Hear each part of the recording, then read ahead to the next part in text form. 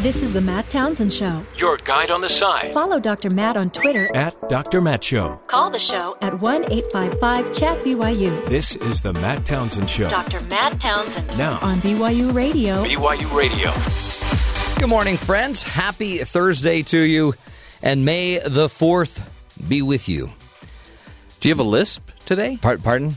No, I said May the 4th be with you. Lisp? No. I'm just celebrating May 4th. The 4th. It does sound like I'm a little lispy today. This is the day, by the way, apparently, do you know when the first time May the 4th be with you was used? No.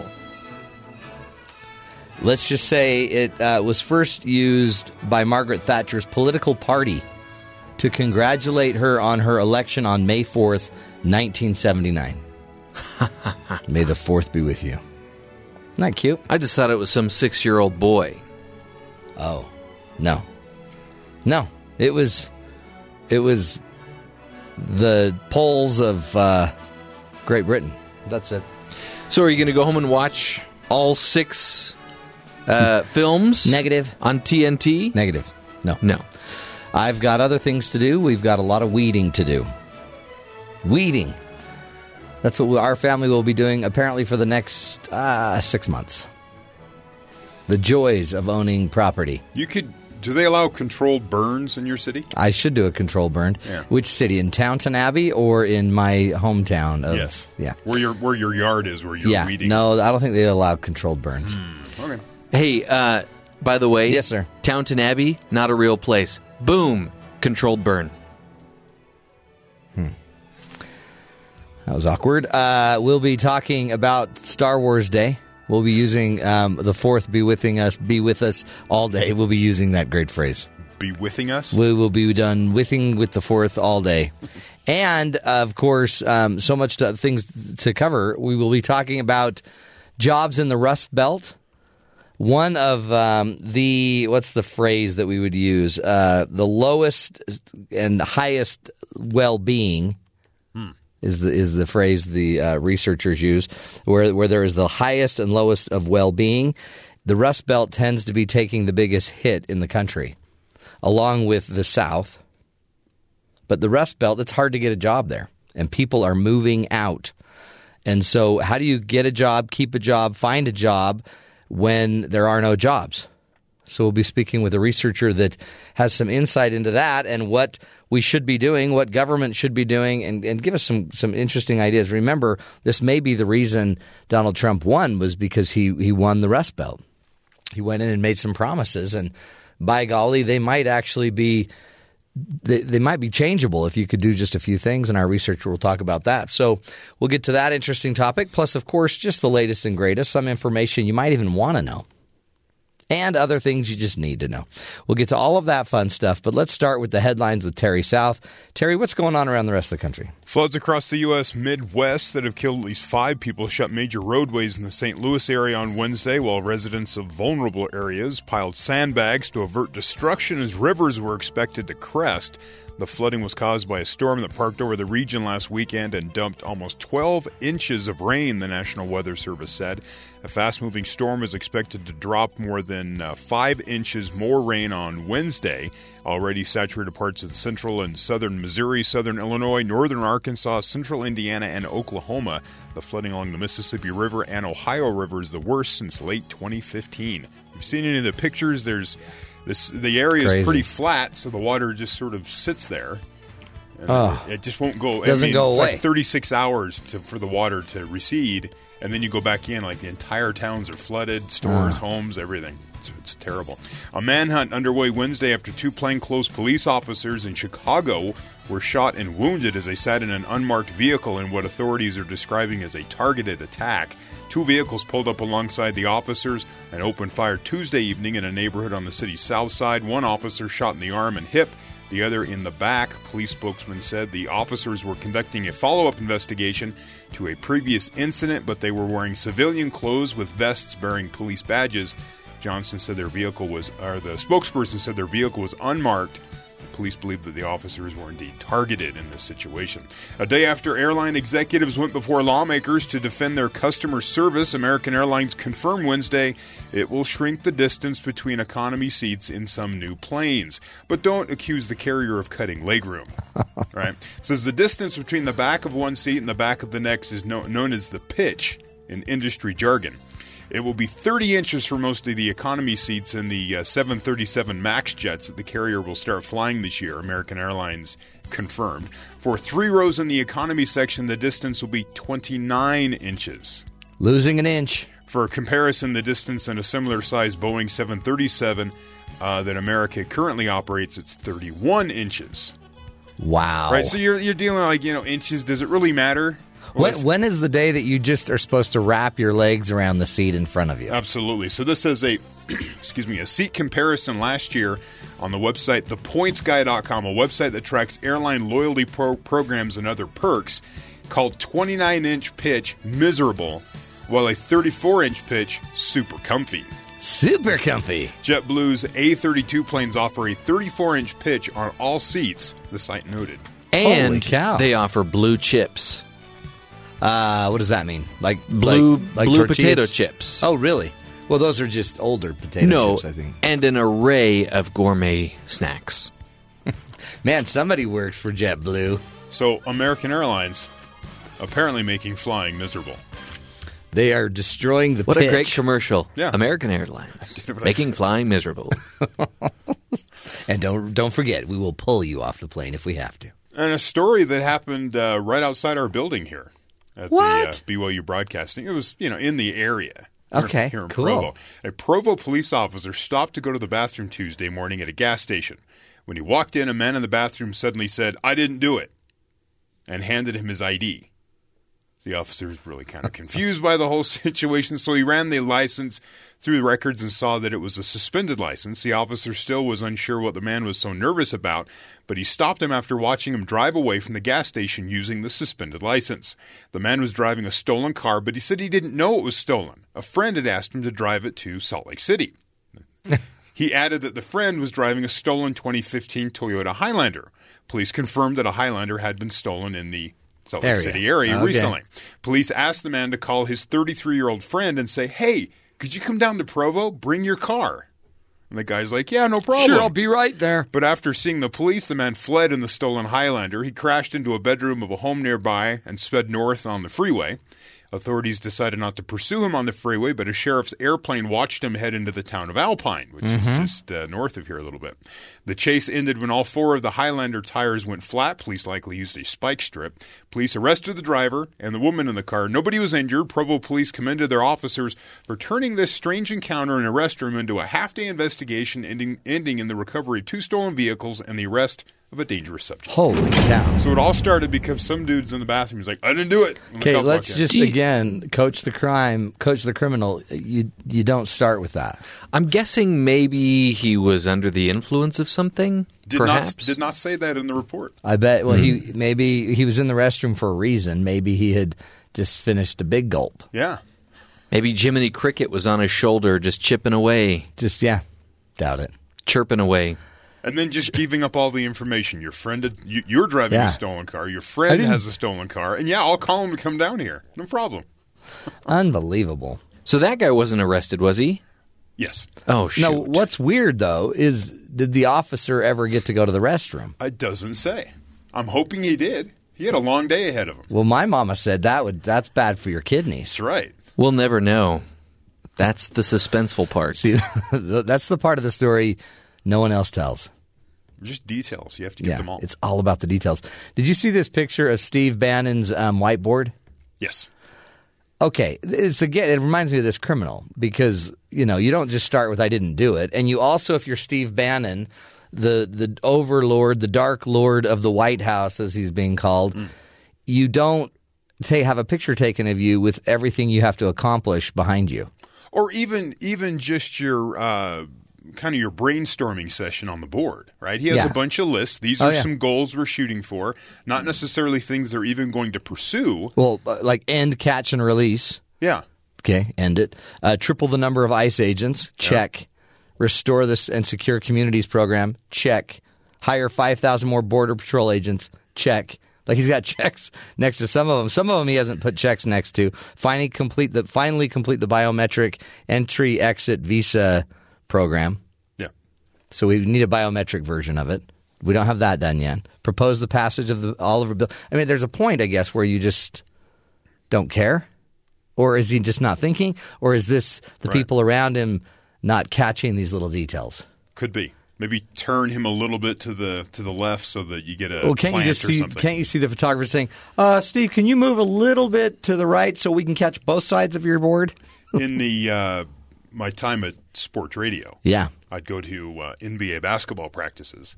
And the specific location I'd go to, you're in the practice facility interviewing players. Right. Well, on the second floor, you just look up, there's a window, and you can see the general manager's office.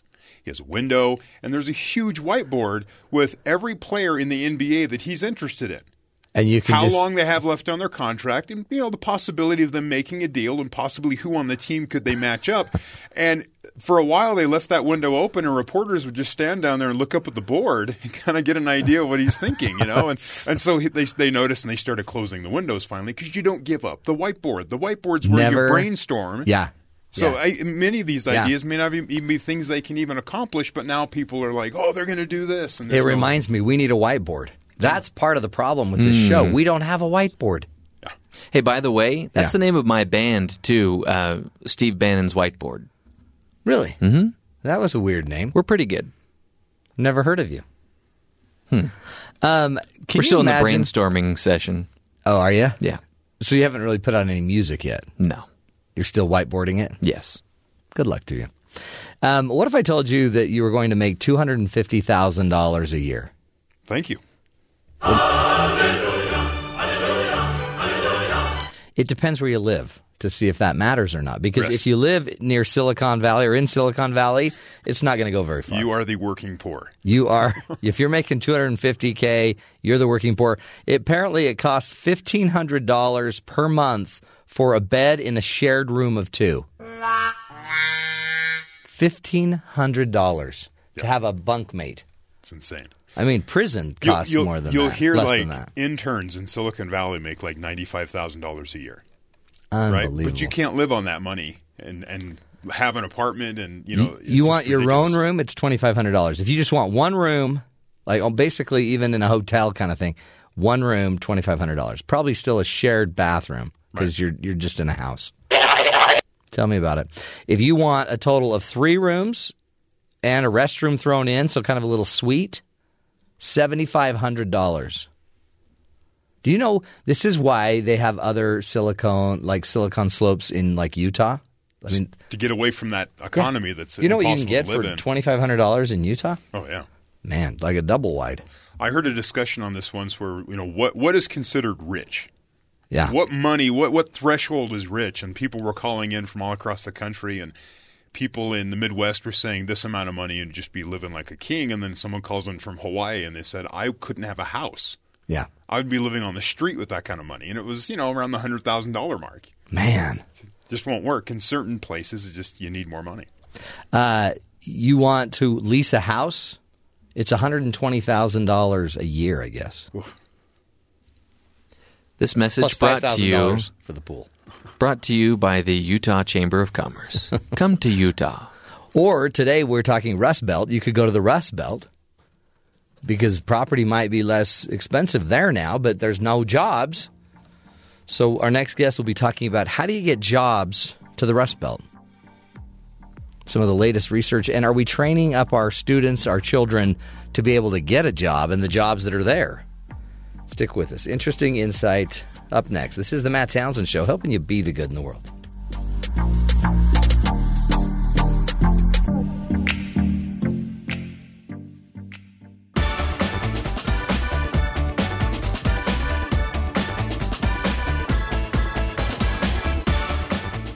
Welcome back, friends, to the Matt Townsend Show.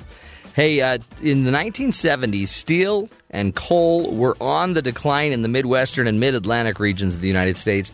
Now it's known as the Rust Belt, right, that area? Dr. Dana Mitra is with us today to discuss her research on education's role in building jobs in the Rust Belt. We've heard a lot about the impact of a lack of prosperity in that area. In fact, many believe it may have tipped the election toward Donald Trump. And Dana's here to talk about her research on how we might be able to turn around jobs and education in that area. Dana, thank you so much for being with us today. Thanks for having me. When we talk about the Rust Belt, first of all, why did you choose to do an educational study on the Rust Belt and not other parts of the country? Well, it's because it's where I'm from. I'm from the Pittsburgh area, and my family and my husband's family grew up in the mill towns along the valleys and rivers of the Pittsburgh area. So I saw firsthand the shifting of these towns from thriving places to places of despair in a lot of cases, increases in drug rates and loss of hope. It really has. When we look at the charts, it has one of the lower levels of well-being in the entire country. Definitely. The colleges and people who go on to college move on to other places, but the folks who just were being prepared to go work in the mills, that's not an option anymore. So I wanted to look at what was happening in schools, and are they preparing students to go on to look at jobs that are available as opposed to just looking at what's missing. Did you what are you finding? What did you see in the research? Well, we found that the most promising places were whenever there was signaling to show what jobs are available in these regions. Pittsburgh's rather fortunate as a Rust Belt area in that it is still a growing economy. And so it's important for folks to know what kind of jobs they could have. For example, there's a shortage of welders. There's a shortage of nurses. There's a sense of place in Rust Belt communities that folks don't want to move away. So that's such an asset if we can build upon it by helping to draw attention to what kind of training could keep folks there, allow their sense of community to stay, but still have a profitable and successful life. So the people want to stay. They don't necessarily want to go away to college and then stay away. If they did go to college, I guess they'd want to come back. But there are jobs. It just sounds like they're not prepared for those jobs. The educational system may not be setting them up to succeed. In the Pittsburgh region, there are definitely jobs. Doing some other work with some colleagues up in upstate New York, for example, and more, there are also areas where there aren't as many jobs. And in those places, we need to depend more on things like localization, where that's a fancy term for the fact that we have this global economy, but it also means that technology allows us to work in a range of places. So there's this growing idea of having call centers in Rust Belt communities, and I know there's one even in Utah among women, so that there's ways to think about ways that communities can really disperse its workforce into these areas of places where folks need jobs through the use of technology. I mean, isn't that seems like a great way to make it work? Especially, you need labor force and you need smart people that with some training can get stuff to happen. It's just, I guess we might need to get ahead of the curve. Do you feel like education is are we preparing our people appropriately? Because one of the things I know I read is the fact that a lot of times these kids get into college and they have to do prereqs that they weren't prepared for from their high schools. The high schools could be teaching things that could make it so much easier for us to just immediately get in and get the skills we need to do a job. Right. So there's this interesting tension of everyone wants their kid to go to college. That's currently viewed as the measure of success. Every parent wants their kid to go to college. And in every community, you can't convince parents that going to college isn't the way to go. And if a kid can succeed through college, that is shown to be the most successful path to a future. But what we're finding here in the United States, we have a stigma against technical education and career education, which is much more common in places like Germany, where if there's a kid who's really good with their hands or good with mechanics, that we get them into these career and technical schools. And we have them here in the United States. There's just a sense among parents that that's not a good choice for a lot of kids. And what we're finding is actually a lot of those careers are paying really well. and that might actually be the better pathway, particularly if people want to stay in a community. So kind of destigmatizing the range of opportunities of ways to get training is one way to do that. And the other piece is that if kids are going to go to college, there needs to be better communication between the high schools and college about what college ready is. Because kids are showing up to college and they're not ready for the basic level math, for example. So they may be in what's called remedial math for 2 years before they can actually start earning credits at the college level in math. So they're spinning in a system where they're paying for education because they didn't get that in high school. Oh. And they feel like they're in college, right? They're taking credits, but they're not actually on a career path. And it's extremely hard to be there. They're taking out loans, and 2 years in, they haven't even really made progress towards a degree. So, in fact, the data showed 65% of, I guess, high school students would go to college, but only a quarter of them would finish. That's right. And so, from the incentivization of community colleges, they just look at enrollments, right, or kind of those entry-level colleges. So, and there's kind of a churning of, they're not really looking at, are those kids finishing as their metric, but there's just new people coming in all the time. So community colleges don't necessarily track what needs to be looked at here, and it's a question of whose responsibility is it to serve these kids and help them to get on a track that's going to help them to be successful. What a weird pressure. You're getting all this pressure to go to college from your parents because they maybe didn't go to college. And we've heard forever that, if you go to college, that's the fastest way to increase your income. But then you go to college and if you don't get a science degree or, computer programming degree or some kind of STEM degree or health degree, you may end up having a job that doesn't pay. And then all of a sudden you've got to go get the job. In fact, another statistic you talked about was 1/3 of college graduates end up taking the job that they could have gotten right out of high school. Mm-hmm. So we've kind of wasted the time, the money, and we're back to just starting over, really. Yeah, an example is my husband's cousin, Derek. So he has a strong sense of place and really wants to stay in his community on the Ohio River in Pittsburgh, but also has a passion to be a music teacher. So he went and got a 4-year degree at Slippery Rock University in Western Pennsylvania as a music teacher. Pennsylvania has a declining population. We have an old population. We have baby boomers and the elderly. And so we really need for those beginning entry elementary school music jobs to go somewhere else for a while, to the growing areas of the country like Nevada, North Carolina. And there has to be a willingness to move away, even if it's temporarily, to get a teaching position in the state of Pennsylvania for just about everyone. And so that was too big of a risk for him. He didn't feel like that was worth leaving his community. So he was driving a bread truck out of college with these loans and this bachelor's degree.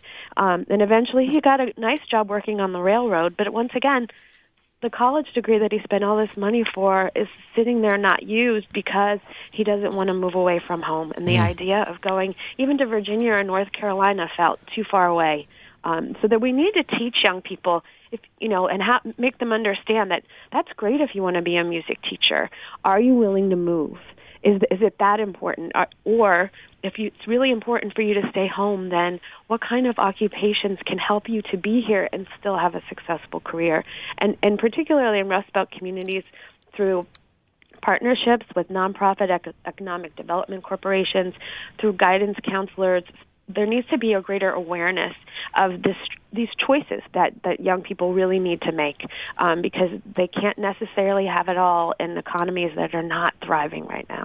Do you see this attachment to area in other parts of the country? Not as much. There's something about, as they say, and this is true in Appalachia as well. There's the book Hillbilly Elegy, which is quite famous right now, and there's another one called Rust Belt Boy about Pittsburgh. There's and Hillbilly Elegy talks about kind of culturally where these folks came from, and in parts of Europe that just connect to this sense of roots and family and kinship. There's also research that shows that the valleys and mountains somehow create a sense of folks wanting to stay. I'm not sure if that's true, but certainly the Rust Belt Boy book talked about Czechoslovakian, Polish, these tight-knit communities that are really strong. And I know when I go back to visit my mother-in-law, and I'll be doing that this weekend in Pittsburgh, that their sense of what their area is that small community of Baden, Pennsylvania for her. Pittsburgh's only 20 minutes away, but when we suggest going to Pittsburgh, we might as well be going to another state. The moon, you know? Yeah. So even the idea of going into town to get a job, it's something that more and more folks are doing, but it's not part of the culture. Everything's always been right there. The Catholic Church, the school, and the mill was right across the river. So it's a shift in mindset. And there's consequences, right, Yeah. in terms of a break of the fabric of that community when folks disperse. So I know my mother-in-law is so incredibly proud that her two sons got college degrees. Most of the cousins haven't, right? And we live 3 hours away, and my brother-in-law lives in North Carolina, and have great, successful lives. But there's a loss there too, right? Because her sons aren't down the street like her sister's kids are. She doesn't get to see her grandchildren every day. So she did everything she could do to make sure her kids had a great life. But then she lost having regular contact with them as a result. So there's a paradox there. No, it's totally true. And I even see it in Utah where a lot want to come back culturally, religious, their religions are here, and they come back. So we have we have an abundance of dentists. We have more dentists per capita, which makes it less affordable for every dentist. But everybody's teeth, they look great. And it's same thing with with medical practitioners. I mean, everybody wants to come back here, but we have a good economy as opposed to what's going through the Rust Belt right now. But yeah, the emotional side of not being with your family, plus maybe a little weird, maybe a guilt. I can't just up and leave everybody in this condition. Maybe there's something I can do to stay and change, but which you can do if we would destigmatize school, get people trained more appropriately for the jobs that are there, or move with technology more jobs there. Mm-hmm. Yes. Do you sense that we're getting the message? I mean, because we can't. I mean, we've talked a lot about the opiate epidemic and the suicide rates in Midwestern and the Rust Belt. Is it? Are we getting the message? Do you think is this getting through? I think the lessons of this last election were really concerning to me in the sense of just still hearing the rhetoric of bring back the manufacturing jobs as the rallying cry of how Trump really took the Rust Belt. And in reality, he's making deals with individual companies and enticing them to stay, but on the broader picture, the manufacturing community is not going to come back. We're in a global world. So to encourage that rhetoric, I find is actually discouraging, because I think it's putting false hope in terms of the ways that we can turn things around. I feel like on the one hand, you do have the best and brightest kids still moving away, this brain drain happening. And there needs to be, I found some of the best practices out there around creating this awareness, helping kids to understand what the jobs are there, but it's few and far between. There needs to be, I would love to see national, state level initiatives around, let's get real clear in our communities where our assets are and where we're needing people, and communicating that much better. Yeah. And viewing that as a sense of pride, of here's where we're growing. Or in communities where that's not happening, there are opportunities for, ways to do online training elsewhere, but we're going to have to get creative around finding ways for folks to still honor their roots, but find healthy ways to live. Yeah, great advice. Dana, let's take a break, come back, and I'd love you to just start teaching us more like you just were what we can do, because the funny thing about the Rust Belt is it can just as easily in 20 years switch to another area, another industry-based area as well. So let's learn the skills, folks, and try to figure out, what really you can do about it, how you can prepare your family to still maintain a culture and stay where you want to stay, but get ahead in life. We'll take a break. More with Dr. Dana Mitra when we come back.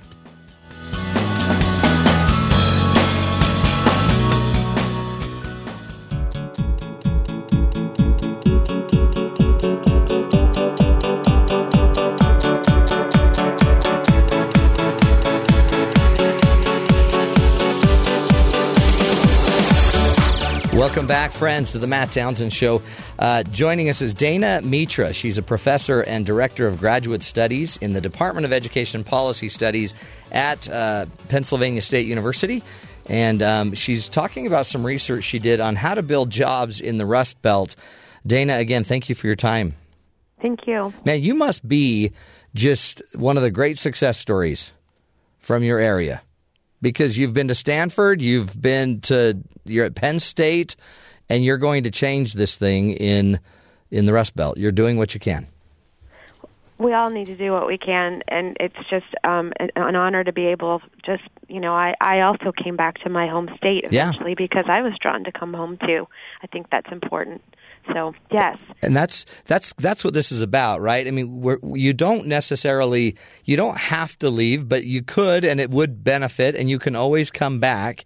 But there's also policies that we could institute. There's pathways we could set up.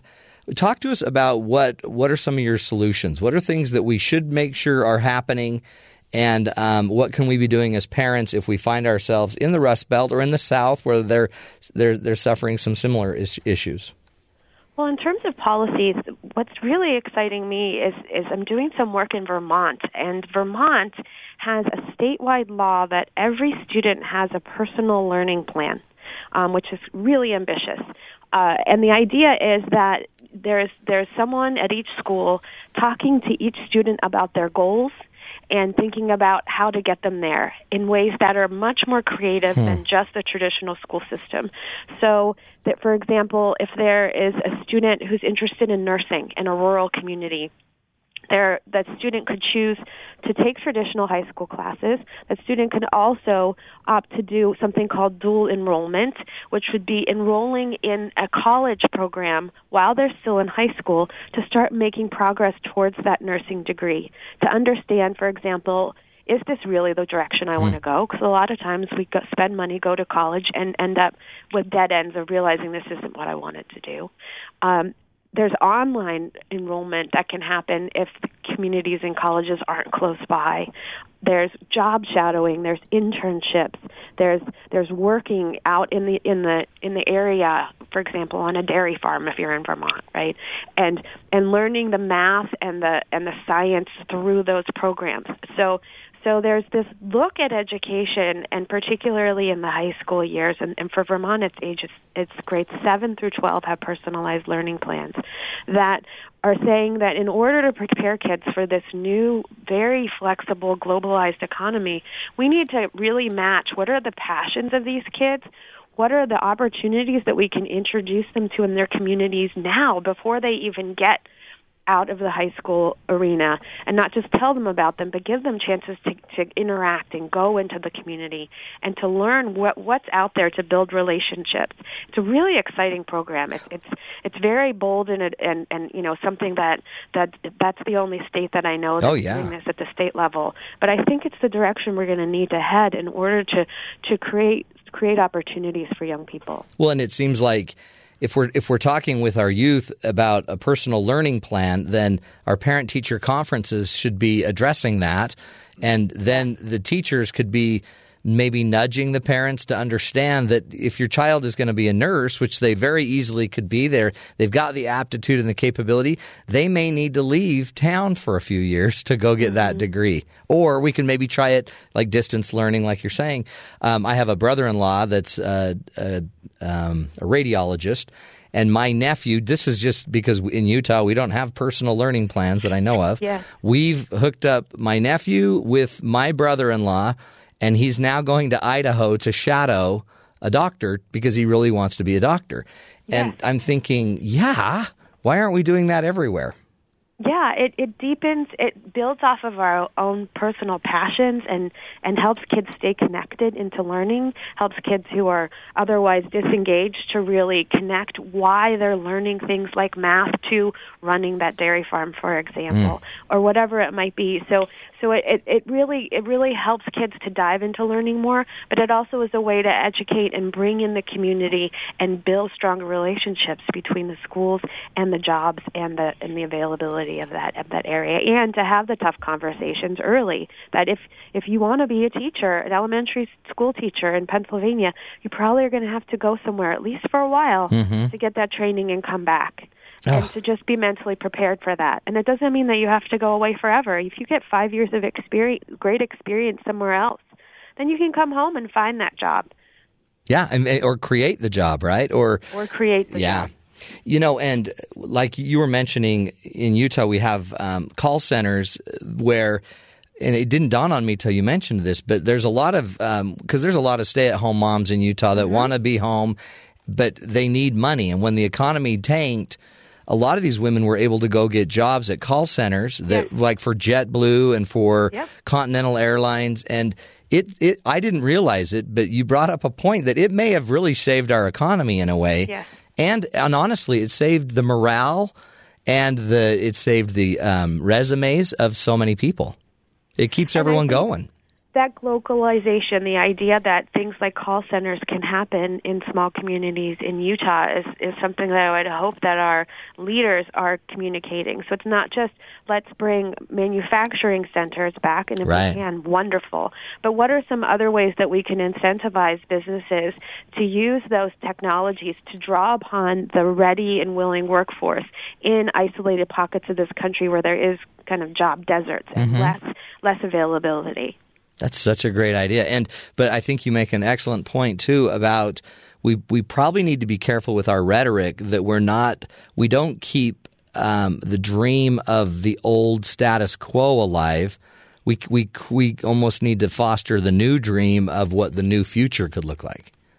Yes, absolutely. And encourage our young people to be really curious at young ages about what they want to be doing. And, you know, as parents, trying to, and if the school doesn't have these personalized learning plans or what have you, really pushing and getting in with those guidance counselors who are usually completely overwhelmed, right? They have ratios of 500 to 1. But if you push to help to get their attention, to think about what are the programs that are there that they just can't necessarily communicate to everyone around job shadowing, around creative ways to get credits. My daughter goes to a school here in State College, Pennsylvania. It's a public school where she's able to get some of her high school credits for doing really creative things. So, for example, she runs half marathons at the age of 15, and she gets her gym credit that way, which gives space in her schedule to take more social studies classes. She's also gone to conferences with me around issues of student voice and educational reform and participated in them, and she gets social studies credit for that. So, So ways that schools can think about what are learning opportunities or ways to acquire the skills we want kids to learn, and encourage independence as a part of that, as a way of inspiring kids to create their learning and do good work, but do it in ways that create ownership, because I think that's partly what's missing is a sense that kids can make a difference in their own lives. So how do we create school programs that kids can tap into their passions, do what they strongly want to do, and the schools enforce that and say, yes, you can. Let's give you the scaffolding to think through how it is that you're going to plan your future, instead of expecting that it's going to be told to them or that I'll figure it out once I get to college. We don't have the time for that or the resources to have students crash and burn or, here at Penn State, rarely do students finish in 4 years because they make some bad turns or they change their majors, and that's so expensive, right? To spend more than 4 years and have to change direction. So the more kids can come into college with a better sense of who they are or to their training, whatever it is they want to do, the better, the more successful they're going to be. Oh, such great advice. And I guess we always think and we almost want the government to take care of this, the educational system to take care of this. But in some regard, it really comes back to families, doesn't it? And parents, because I sit there and listen to what your daughter's doing, and you can tell parents are involved. And I mean, not every child has involved parents. Is there a way? And I guess we could also help each other's kids. So, right? I mean, if I could push on my school system a little bit more by being creative and demanding some creativity, I'm assuming that would benefit other kids maybe whose parents aren't pushing. Yes, I know in the Vermont system, for example, in order for this personalized learning to happen, that the community has to be willing to welcome high school kids into their jobs and into their different industries. And so if you're able to host someone in your area, and we can all exchange in that way. I think there's a role in government and in schools of collaborating, creating spaces for partnership, of creating expectations around conversations that are going to be having among families and schools about what is it that you want your kid to be doing. I think that there's greater awareness and partnerships and incentivization that local and state and federal governments can make around encouraging corporations and businesses to want to welcome younger people in to do internships.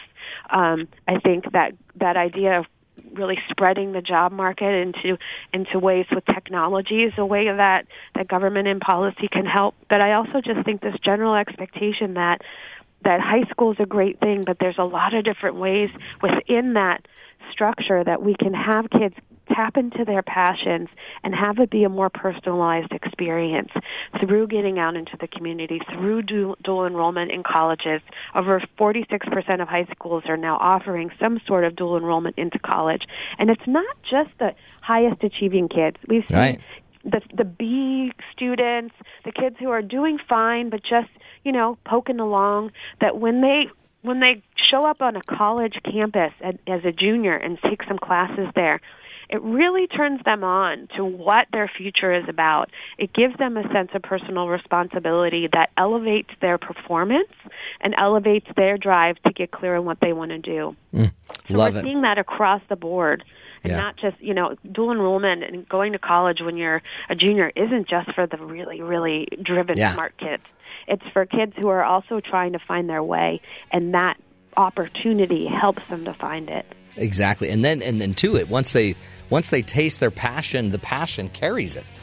Powerful stuff. Dr. Dana Mitra, we appreciate you. Keep up your great work there at Penn State University in de-rusting the Rust Belt, keeping the culture alive, the people alive, the relationships alive, and yet making it a healthier place with better jobs and a better life.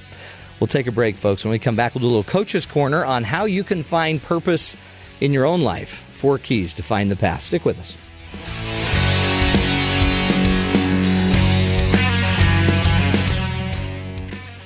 I'm ready to go in, Coach. Just give me a chance. Because life doesn't come with a handbook, you need a coach. Here's Dr. Matt and his Coaching Corner. Play ball! Play ball! Welcome back, friends. Hey, as we talk about, building jobs and being able to find a purpose in life, I wanted to talk a little bit about what I call a path to purpose. And I do this with my kids. We don't do it formally, but I'm constantly asking them to be thinking about 4 different areas of their life. And this is a great, I think, exercise for our children, for our teens, but it's also a great exercise if you are burnt out in your life, in your job, if you're just tired or if you're looking towards retirement and you're thinking, what do I want to do when I retire? Do I dare retire? 4 things for a purposeful life. First, purpose and passion. You got to figure out, what is your purpose? Why are you on this great big ball of mud? What are you here to bring? What is the music you must deliver?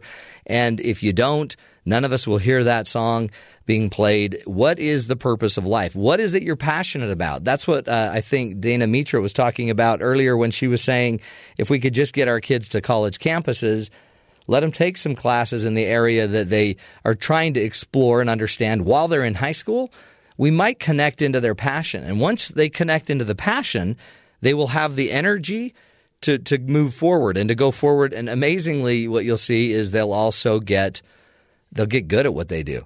They'll have the energy to do it. They'll want to spend – it'll become their hobbies, and their hobbies become their jobs. It's a powerful life. So purpose and passion. Do you feel like you know what your purpose in life is? Are you connected to what you're passionate about? What activities do you want to spend the rest of your life doing? What accomplishments do you want to make? Talk to your kids about that. What kind of lifestyle do they want? How do they want their life to work? Do they want to spend a lot of time with people, or would they rather be alone in an office? Do they want to – I just want to play video games, Dad. Great. What is it about the video games that – what part of that activity do you really like? Because you might be able to find your purpose in life or the job that you can do the rest of your life simply by understanding what it is that you like to do. How do you like to be? Do you like to be outdoors? Are you somebody that needs to be outdoors to be happy? Because if so, you've probably eliminated 50% of the jobs, right? And don't just assume you can get your outdoors on the weekend or at night necessarily. Why not make a profession around it? How about team and the togetherness, the people that you want around you? How many people do you want? Does your child tend to be more introverted or extroverted? Do you tend to be more of an introvert or an extrovert? How do you want the people around you to be involved? Do you want to work out of your home? Like, are you the purpose person that could just work in your back bedroom of your home all day and not be distracted by the kids? For me, I could never do that. I need to get away, do my job, and then be able to go back and then be the dad. I couldn't necessarily do it at home. I've tried. I've tried to write books at home, and it doesn't work as easily. I need to get away and have a goal and be free and alone to do that. Also, what does your version of health look like? What does your version of happiness look like? And to have these discussions with your kids. Do you want to be able to go boating and be able to finish work early and take your kids boating at night? Is that what makes you happy, really?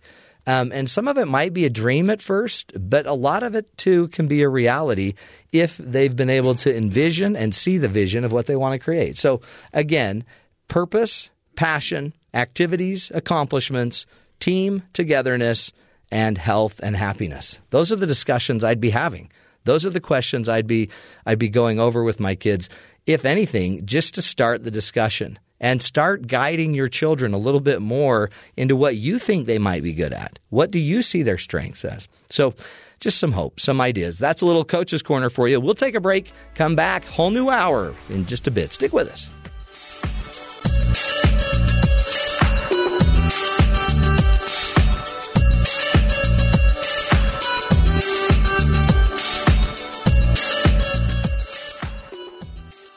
This is the Matt Townsend Show. Your guide on the side. Follow Dr. Matt on Twitter At Dr. Matt Show. Call the show at 1-855-CHAT-BYU. This is the Matt Townsend Show. Dr. Matt Townsend. Now On BYU Radio. BYU Radio.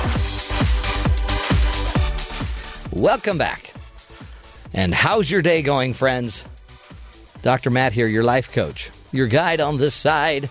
This is the program where we give you the latest, greatest research to help you make it through this crazy thing we call life, and to do so with as few scars as possible. And also, may the 4th be with you. Today is Star Wars Day, yes, because it's May 4th. Yoda, the great song from the 60s, Yoda.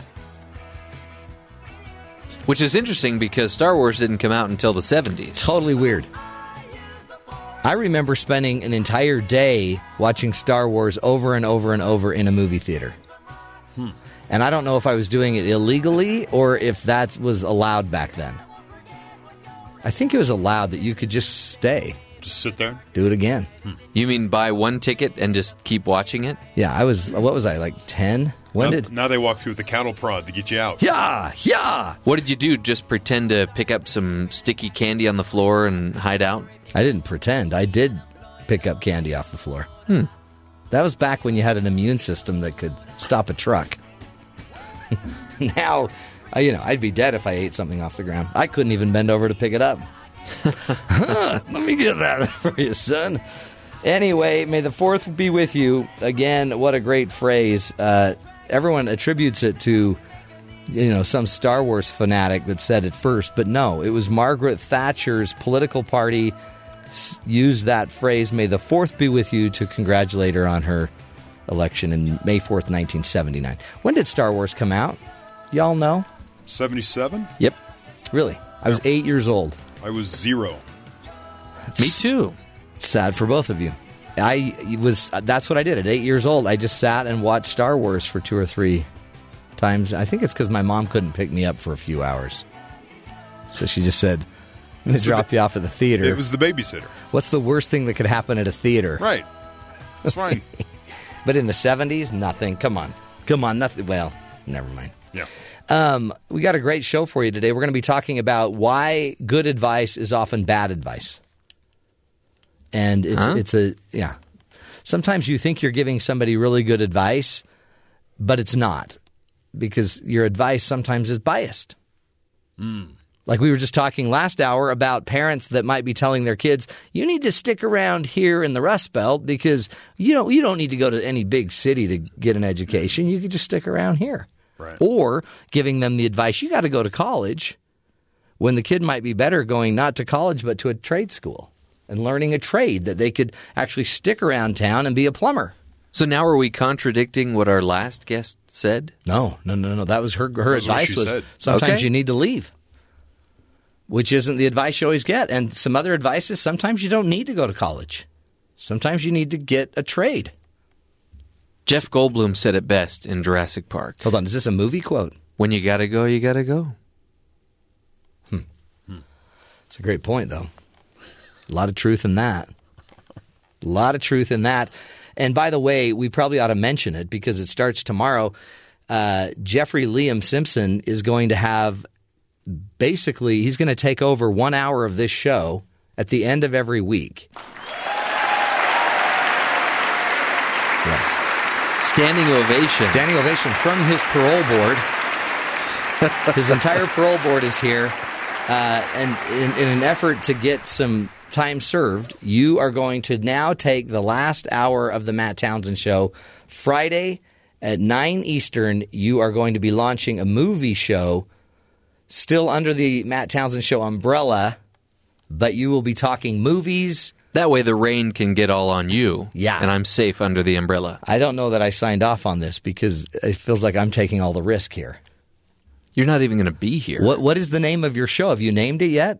Yes. Woody and the Woody Woodwoods. No. Okay, what is it? Screen cleaning. Excellent.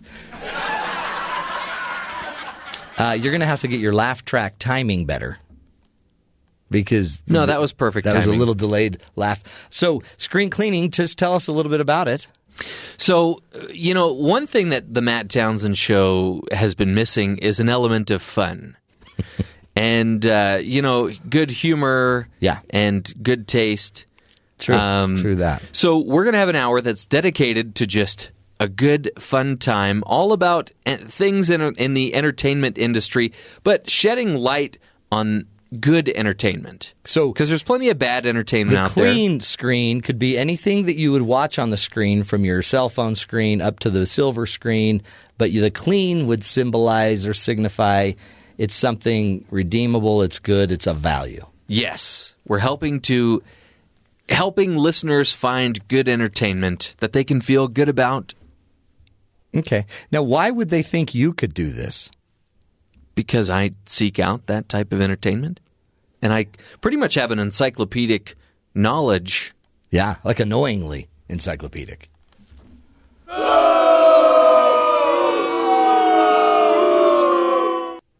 So it's not going to be gossip. It's not even really going to be, let's just do a movie review, although there will be movie reviews. How often will you bring up the Kardashians? Never. Wow, it is going to be clean. It's going to exist in a universe where they don't exist. Excellent. Okay, so it's screen cleaning, which you can find tomorrow, Fridays, every Friday, 11 Eastern on the Matt Townsend Show. Screen cleaning. Well, don't say 11 Eastern because I'm going to get confused and forget about what time it actually starts here. Yeah, don't worry. It's not about you. I was telling that to your listeners. Okay. All 4 of them that will be listening to you. Mom, Dad. Sounds like more than 4. Yep, it is when they're in your computer. Great stuff. So we'll get to that fun. Now you've listened. You now know it's coming up. By the way, why we brought that up is because in a bit we'll be replaying an interview we did on why good advice is often bad. I think that's how we got into Jeff's thing. And then we will also be talking. We'll also be giving you some empty news, including how to pick a lawyer if you want to win a case. Make sure they're not a sleeper. Sometimes lawyers get real sleepy. So great advice there, as well as how walking makes your brain work better and it boosts your well-being. We'll get into some of that fun news as well, which I take a walk every day. And we've got another segment to pitch. Oh, that's right. We're still looking for some contributors. This one I think you're going to like the most, or at least it will be your second pick behind Bob Moss. Great. Good stuff. We'll get to that in just a bit. But first to Terry South with the headlines. Terry, what's going on around the rest of the country? Families of the victims of the 2015 terrorist attack in San Bernardino, California, filed a federal lawsuit against tech giants Twitter, Facebook, and Google. The relatives say the companies knowingly supported the Islamic State terror group and its agenda by allowing its followers to use their platforms. Remember, the shooting had, 14 people died, 22 injured on the attack December 2nd, 2015. The families in the lawsuit say even if the shooters had never been directly in contact with ISIS's use of social media directly influenced their actions on that day. Without defendants Twitter, Facebook, and Google with their platform YouTube, the explosive growth of ISIS over the last few years into the most feared terrorist group in the world would not have been possible. Wow. So it's a big responsibility. Yeah. So is Twitter, Facebook, and Google to blame for ISIS? I mean, no. They're just one of their marketing arms. I don't know. We'll see. Tough economic news. Roughly 2,880 retail stores in the U.S. have closed this year through April 6th, putting 2017 on pace for more store closings than the worst year of the recession. Wow. With e-commerce on the rise, brick-and-mortar retailers are suffering. Credit Suisse, a financial service company, estimates that there could be 8,640 stores closing this year based on past data that indicates about 60% of store closings occur in the first 5 months of the year. Right? So they're just sort of estimating out for the rest of the year off of what's already happened. If this prediction is accurate, more stores will close by the end of 2017 than the 6,000 that shuttered in 2008 during the recession. It's all because of e-commerce and the shifting ways in which we buy things. See what you're doing, Amazon. Hulu launched its $40 per month TV streaming service Wednesday, offering subscribers more than 50 live TV channels, as well as access to its streaming catalog. Hulu enters a crowded market for cord cutters, competing against Google's YouTube TV. AT&T and DirecTV have an offering. Dish Network has an offering. PlayStation has an offering.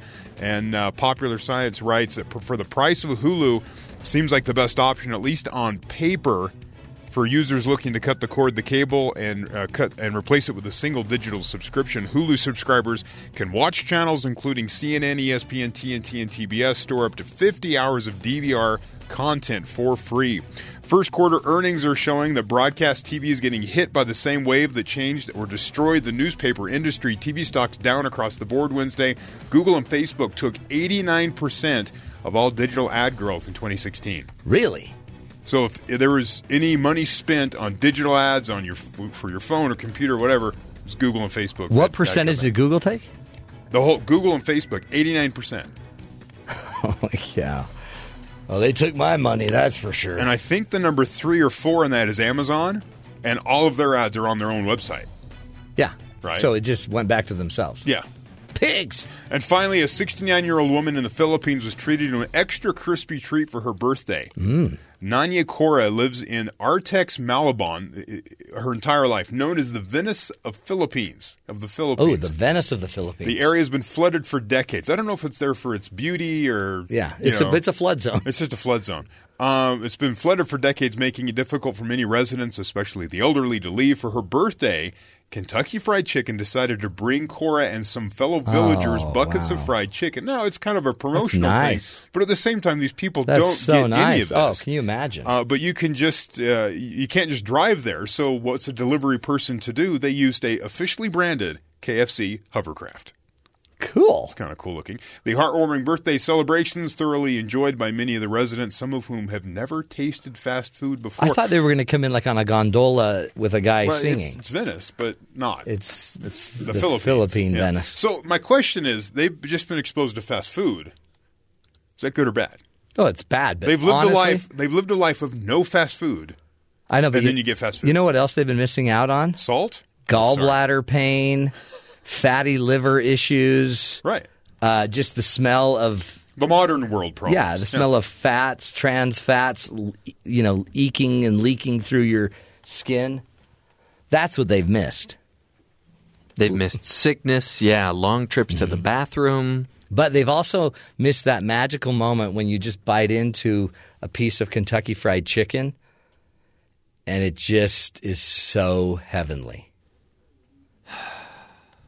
Now I want to go there right now. You know what? 1 hour, we will go. No, why don't we just go now? Why don't we send Palakiko? We're doing a replay.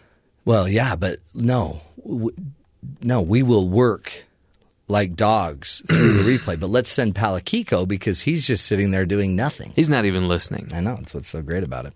So, folks, we are looking for some new content for the show. And we've asked Jeff to go out and start looking for contributors that could come in and help.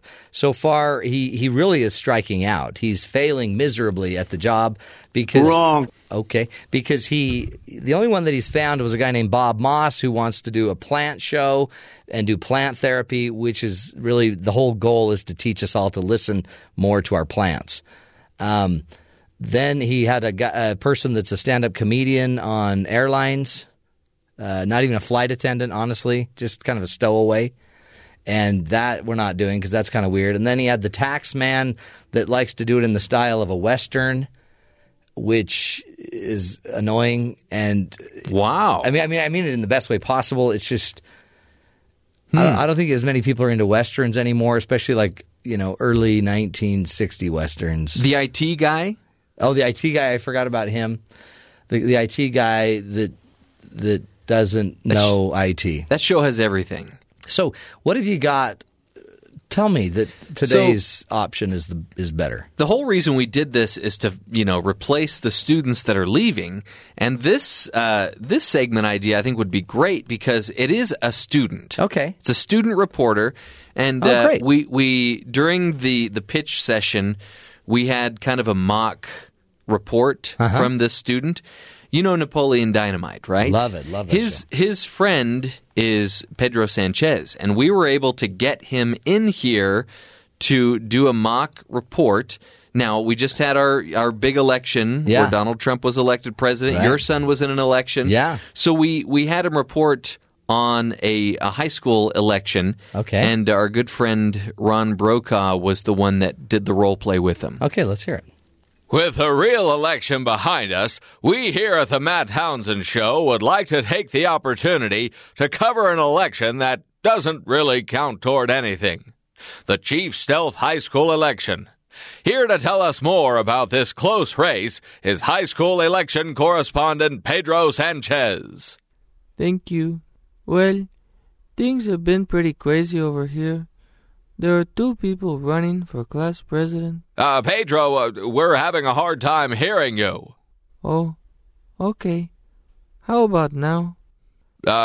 Sure, that's fine. Well, as I was saying, there are 2 people running for senior class president, and both of them are making some pretty big promises. Randy Blue says, "If you vote for me, you'll never be blue."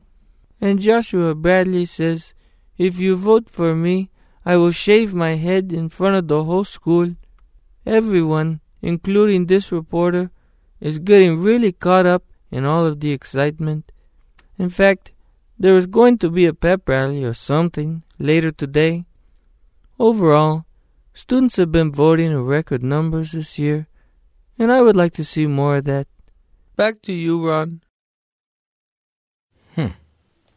So, you wouldn't have to pay him. That's great. Student in school, Pedro. So this is the real Pedro. Yeah. And, I mean, I guess he hasn't learned anything about reporting, so maybe we could coach him a little bit. But he knows the important issues, which is more than some of our actual reporters can be said about them. Yeah, that's true. Like Chick Shumway. Yeah. Oh, yeah. Pedro knows a real story when he sees one. I mean, Pedro's got some hope. Plus, he's got some star power. Yeah. Okay, this True. is good. I mean, honestly, I like Pedro. Maybe, just have Pedro do more news. And, I mean, just election news. It's sad that the election's over because... So we might not need him for 4 years or so. Yeah, and I don't know that I want him to cover class elections or anything like that. So, okay.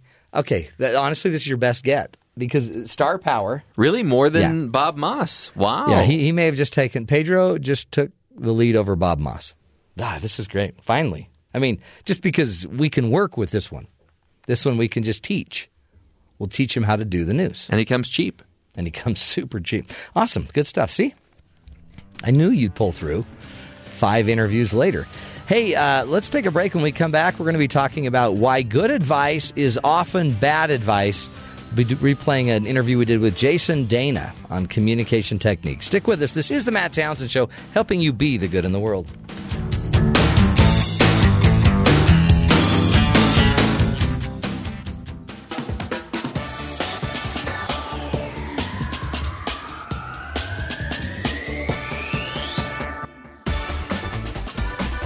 Welcome back, friends, to the Matt Townsend Show. Man, I found an article here that it just rings totally true to what I do every day. So I'm a relationship coach and a life coach, and I give a lot of advice every single day. And so when we found this article called Why Good Advice is Often Bad, I wanted to talk to the author of the article, who's Dr. Jason Dana. And really, when you think about it, we are all being advised constantly, right? So whether it's just going to the doctor or your insurance advisor or your financial advisor, or in school you have career advisors, academic advisors, nutritionists, spiritual advisors, you're constantly getting advice from people. But sometimes you might notice that you take certain people's advice, you don't take certain people's advice, and maybe the advice that you're getting isn't neutral. Maybe it's seriously biased. And is biased advice healthy, good advice? So we've brought on Jason Dana to join us. He is a professor, assistant professor of management and marketing at Yale University. He's here to talk to us a little bit about this topic and help us understand what we may think is good advice is often not so good, maybe even bad advice. Welcome, Jason Dana, to the Matt Townsend Show. Thanks, Matt. Good morning. Good morning. Thanks for having me on. You bet. And great to have you on, and the great research that you've been doing, Jason, with Daly and Kane as well. I know both of you have been a big part of researching this good advice, bad advice. Talk to us about advice, because not all advice is kind of neutral, right? It's biased advice many times. Yeah, it's hard to give neutral advice, and particularly what we've been looking at lately and what we wrote the article about was why advice differs from choice. And by that I mean why people do one thing for themselves, but then recommend something different when they advise someone else. Interesting. And what are you finding about that? Why would somebody give advice one way but do something another way? Well, we have a number of reasons why this is the case. It may be better to start off, or good to start off with a kind of a concrete example that we encountered. So a couple years back, some colleagues and I surveyed some obstetricians and gynecologists that are in the American College of Gynecologists. And since a lot of OBGYNs are female, we were able to ask them how they advised their patients regarding mammography. But we were also able to ask them about their personal practices regarding mammography. And what we found is that they were telling their patients to get mammograms earlier and more often than they themselves were getting them. Interesting. I thought that was interesting. I mean, as someone who studies ethics, it interests me because I think most people embrace a principle that's sort of like the golden rule. Right? You should do to other people what as you'd want them to do to you. But when it comes to advice, people are doing one thing and telling people to do something else. So, we have limited ability to follow up with some of these physicians. It's hard to get physician time.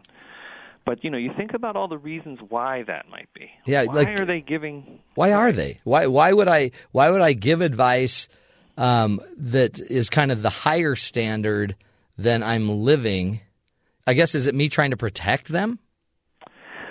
To some degree, right? So look, we could say cynically, you might think that in the case of physicians, for instance, that maybe they're just practicing defensive medicine, right? They want to prevent lawsuits. Or if you wanted to be even more cynical, perhaps you think maybe they're getting compensated for referrals. But let's suppose that most physicians are indeed well-intentioned, right? That in fact what they want to do is help you, and they're just trying to give the best advice they can. Well, there's a lot of less sinister possibilities of why people would advise you differently than they choose for themselves. So, maybe the advice in this case is good, but they're just procrastinating it on following it themselves. So there's that old expression, the cobbler's children go shoeless. Right, exactly. So maybe they should be, the physicians should be getting them earlier, and they just aren't. It's also possible that, maybe they strategically exaggerate their advice. So maybe they expect that patients will be a little bit slow to take up their advice, so they push it a little bit earlier and a little bit harder to make sure that it's followed up. But what we're finding across a lot of domains, not just medicine, but all domains of advice, is that beyond all these factors, people just have a basic psychological tendency to be more cautious for others than they are for themselves. If you want, you could call that a paternalistic bias.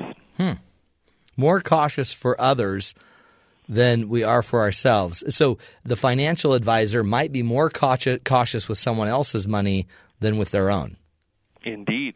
Correct. Interesting. Now, is that just good psychology, or is that maybe that's good business? Maybe that's how they stay in business, is being more cautious with everyone else's money. Yeah, it's both, right? Yeah. So it's interesting. One of the reasons that advice is more cautious than personal choice is indeed this worry about maintaining a relationship or being held accountable for your advice. So it's funny, because we think that advisors ideally should be held accountable for the advice that they give, or that we should want to take advice from someone that we like or that we trust. And this is kind of counterintuitive and perverse, but that can lead to problems. Yeah. So, it's really, because there's a general psychological principle that bad has a stronger impact than good. And this is true especially in impressions of other people. So, you can expect to be blamed more for bad outcomes that might flow from your advice than you're credited for good outcomes. And if you think of it that way, giving cautious advice can shield you from blame. So you probably never heard stories about people who are irresponsibly cautious on someone else's behalf. Right, exactly.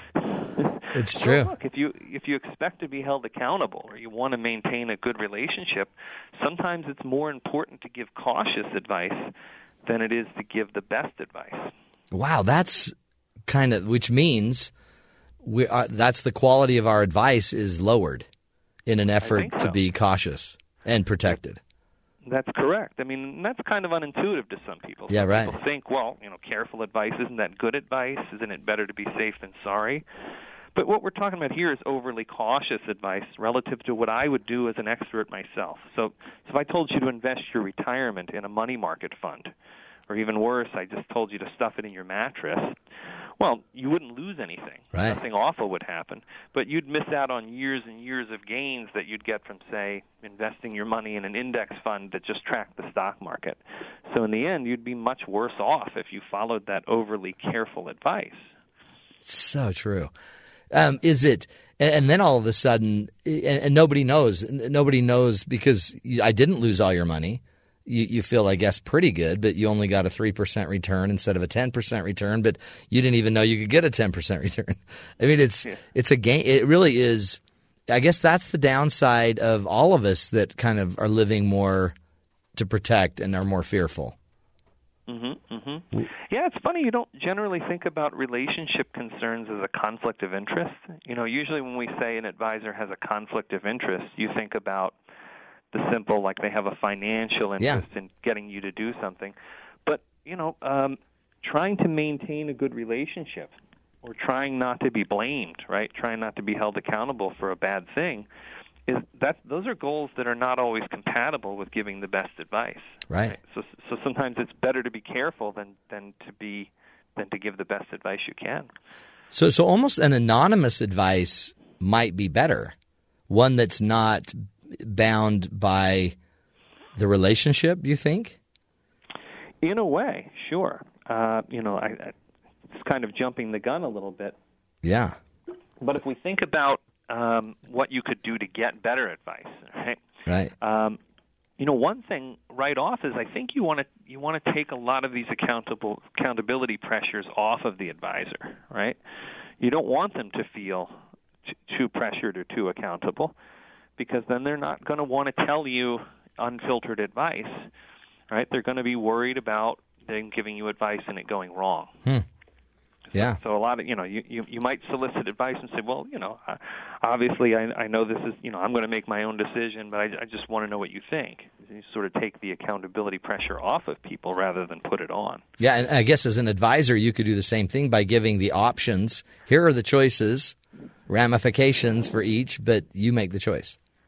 Yeah, exactly. That's actually, but if I'm going to seek out an advisor, one of the things you're saying I should do is try to put the accountability pressure on me, not on them. But I guess that's is that not a psychological factor that I'd rather someone else be the fall guy? So I might more normally put the pressure on my advisors that they're going to take the hit, not me. Yeah, that's an interesting way to look at it. That's a good way of framing it. And I guess I can't tell you what you should value more, right? If you really put a value on, well, if it goes wrong, it's not my fault. Right.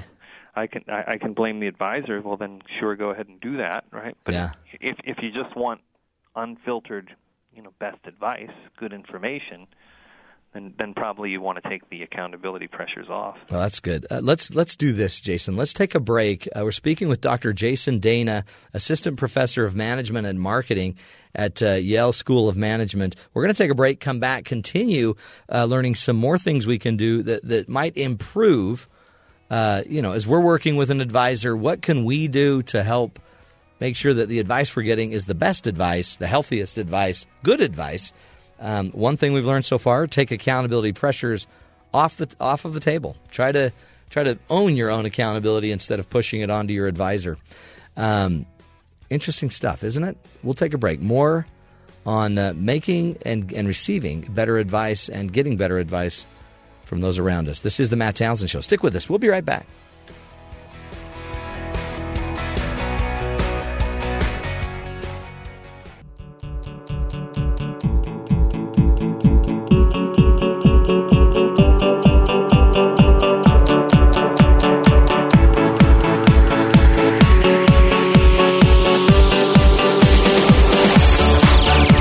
Welcome back, friends, to the Matt Townsend Show. Interesting discussion underway here with Dr. Jason Dana, Assistant Professor of Management and Marketing at the Yale School of Management. He put together some great research with Dalian Kane, and they're talking about why good advice is often bad advice, and the difficulty that just some of our psychological factors, some of our beliefs, our issues, they come up in just the simple advising that we do, even as a professional advisor. One of the examples that we gave early on was the fact that some OBGYNs would recommend maybe an annual mammogram, and yet in their own profession, their own life, they actually get mammograms less often than that.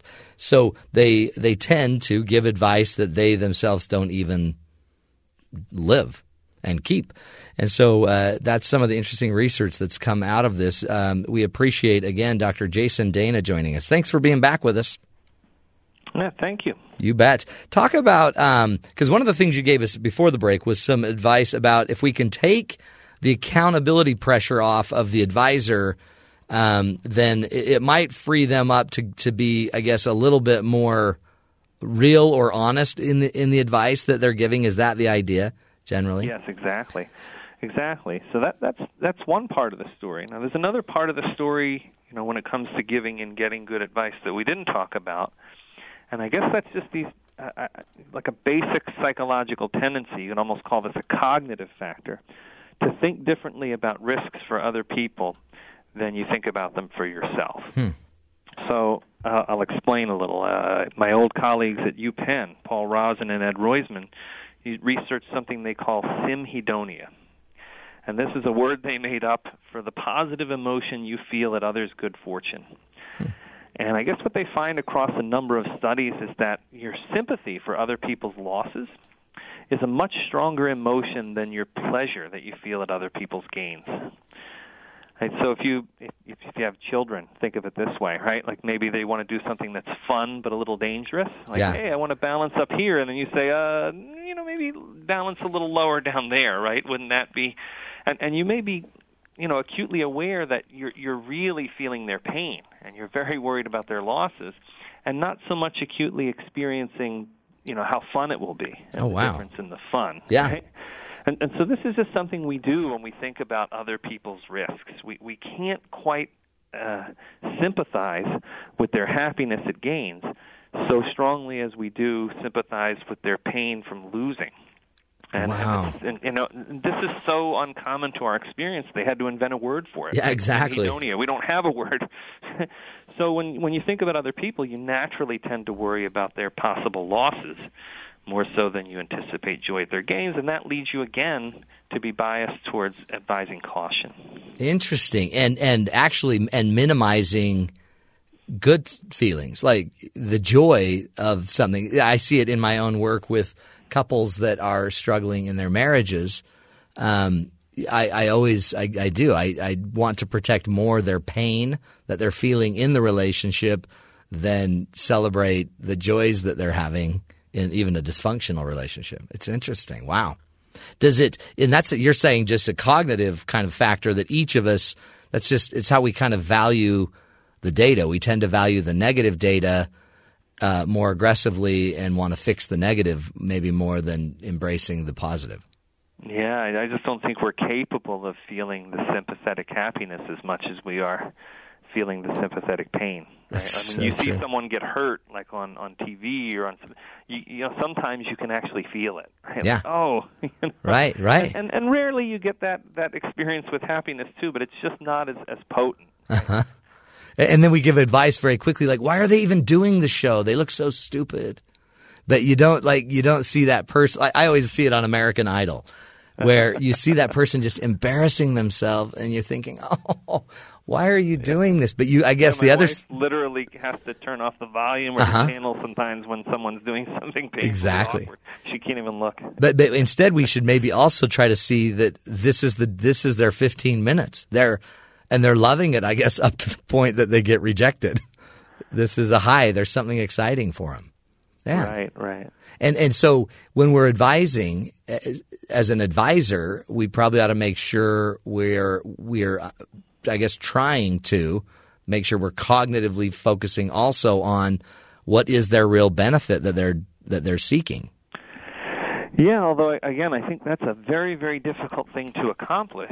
But if you think about this, like another way that you could give and get good advice, other than the accountability pressures we talked about earlier, if I were asking for advice, maybe I should, instead of saying, what should I do, I might ask, what would you do? Oh, yeah. Right? Because then you're not thinking about the risks vicariously anymore. You're thinking about them personally. You're thinking about you, right? And I can combine that with the accountability. I'm like, I understand this isn't, what you'd tell me to do, and I'm going to make my own decision. But what would you do? With my given set of circumstances, what would you do? Is that what you mean? Well, I might just ask, what would you do? This is interesting, and why people don't use this kind of thinking when they give advice, but think about the word majority, right? Uh-huh. By definition, a majority of us are in the majority a majority of the time. Right? So as a first pass, it's not bad reasoning when you want to think about someone else or what someone else should do to think about yourself and just project that onto someone else. Now, maybe you have really good reason to believe in a certain situation that you're quite unusual. Right, which we do think, right? Yeah, but we think it too often. Yeah. Old advisor Robin Dawes did a lot of research on this, and people who don't project in this way, people who predict that others are different than them, tend to be less socially accurate. Right? Because most of the time you're not so different than other people. So as a first pass, I know it's a rough cut, but you might think about yourself and project that when giving advice, and that can help you get over some of these biases of only focusing on the negative and not the positive. Yeah. That's and fantastic. And I might ask you, what would you do instead of what should I do? Yeah. And because you've even done it here on the show, a lot of times thinking about these in very specific situations gives maybe a different answer of advice than if it's a very general concept. Interesting, yeah. Like even just being specific and then ask, what would you do? What would you do in this situation? It's so specific that you might get, something a little more accurate. Yeah, at least you're getting something unfiltered. So Yeah. You're getting an independent piece of information, and presumably that's what you want when you're asking for advice. Someone's had a personal experience you haven't had, or they have some expertise that you don't have. So, you want to get that information from them, and you want to get it without all these filters, right? Right. Without cognitive biases and without concerns for being cautious, not to be blamed, and that sort of thing. And that's the best way to get information. One other thing that you do mention in your article is that there are several types of advisors. And so I guess when we're approaching somebody that's going to give us advice, whether it's financial or medical advice, is there some background, is there some researching I should do about them and their position? Should it matter to me their credentials or how they go about making their decisions? Are there some people that have a better style that might fit me better? Oh, that's interesting. I don't know how you'd know. Yeah. Try to think about this carefully. One thing I guess I would say that relates to that is just not to fall too in love with this idea of really liking your advisor, really feeling compatible, and really placing too much trust in them. So one really interesting study by Schwartz, Luce, and Ariely, they studied people, they tracked people's dental decisions. And people that had been with their dentist the longest actually made more costly and worse medical choices, treatment choices. And the reason being is they don't want to get a second opinion. Yeah. Because they feel like, well, that means I don't trust you, or I'm going to hurt the relationship. So I don't want to seek a second piece of advice. Interesting. Yeah, no, I've seen that. People, you become so close to them that they feel, if they went to another therapist, if they went to another dentist, that they're hurting their friendship. Right, and so then you're bound, right? Yeah, and bound maybe to get bad or more costly dental advice. Interesting. So that is, I guess, why two opinions might be better than one. Right. Right? I mean, this is one case where you kind of want to reverse everything we've been talking about. If you were considering whether you should get a second opinion, I might then think, what would you tell someone else, right? That might be a time to take the outside view. Well, if it was me, would you tell me to get a second opinion? Such a great question. Too, right? I mean, a lot of this is, I guess, understanding that there's more going on. There's a psychological side to this, a cognitive side. There's just behavioral theories and histories going on with all of this. There's habits. There's relationships. All of this is compounding in the advice and the advisor, or the advice recipient and the advisor role. Yeah, exactly. And a less psychologically informed view, would say that if someone's giving you biased advice, right, then they just don't have your best interest at heart, right? Like maybe they have a financial conflict of interest. So it's kind of like if you don't trust someone's advice or something, it's almost like you're inferring that they're not ethical or they're not good. Mm-hmm. And what we're talking about is how even good people could give bad advice, right? Yeah. We're talking about how someone who's well-intentioned, who does care about you, could still end up giving bad advice. And when you think of it that way, right,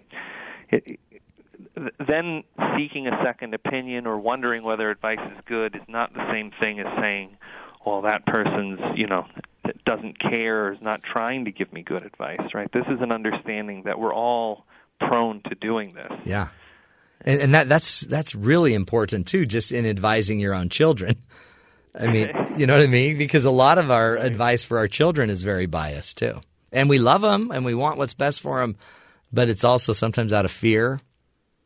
We don't want them to feel pain. Yeah. Right. I mean, that's the perfect example of caring for. I mean, there's not someone for whom you will feel more agency, for whom you will ever try to make the best decisions and give the best advice. But even with children, right, these biases come into play. Yeah. Oh, this is good stuff. Man, where have you been all my life, Jason? This is great. And we got to get this information out there because it really is. We're not saying people are mean and they're trying to mislead you. I mean, there are a few of those, but the majority are just good people that don't know what they don't know. Exactly, and this is an approach that I bring into ethics, and other people that are doing what we call behavioral ethics do now. Traditionally, you would try to sort out what's right from wrong and teach people what's good and what's bad. And these days, we're looking more at what you call ordinary unethical behavior. Why even good people can sometimes do bad things. Yeah. Basically, why we all fail to live up sometimes to our own moral standards. Oh. That's huge. And again, that's everybody, right? I mean, that's everybody. Everybody. Right? So, not the extremes anymore. It's just the common folk now. Right. When we talk about these extreme examples, a lot of people say, well, that's not relevant to me. But I think it's relevant. I think everyone recognizes that sometimes we're not as good as we want to be. Yeah. We're not as good as we would ideally be. So that's kind of more relevant in all of our lives, understanding the psychology behind why we fail to do what we want to do. I got to have you back, Jason, because I want to talk more about the ordinary unethical behavior. I'm sure you've got a whole class on that. So we'll have to get you back when you're free again down the road. Sure, anytime. This was a lot of fun. Fun for us, too. Jason Dana, Dr. Jason Dana from Yale School of Management. Appreciate you so much. Wow. That's cool stuff. Again, and everyone's giving advice all the time, and yet we don't see our own bias. We don't see our own fears, our relationship issues that come into play on all of that. So we'll take a break, come back. This is the Matt Townsend Show. Stick with us. We'll be right back.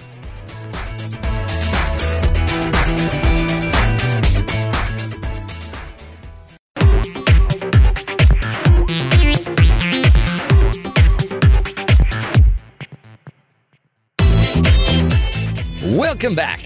Hey, again, May 4th, May the 4th be with you. It's Star Wars Day. And if we're talking Star Wars, maybe we need to talk about the 3-ton tire that suddenly explodes in the air and then lands on a car.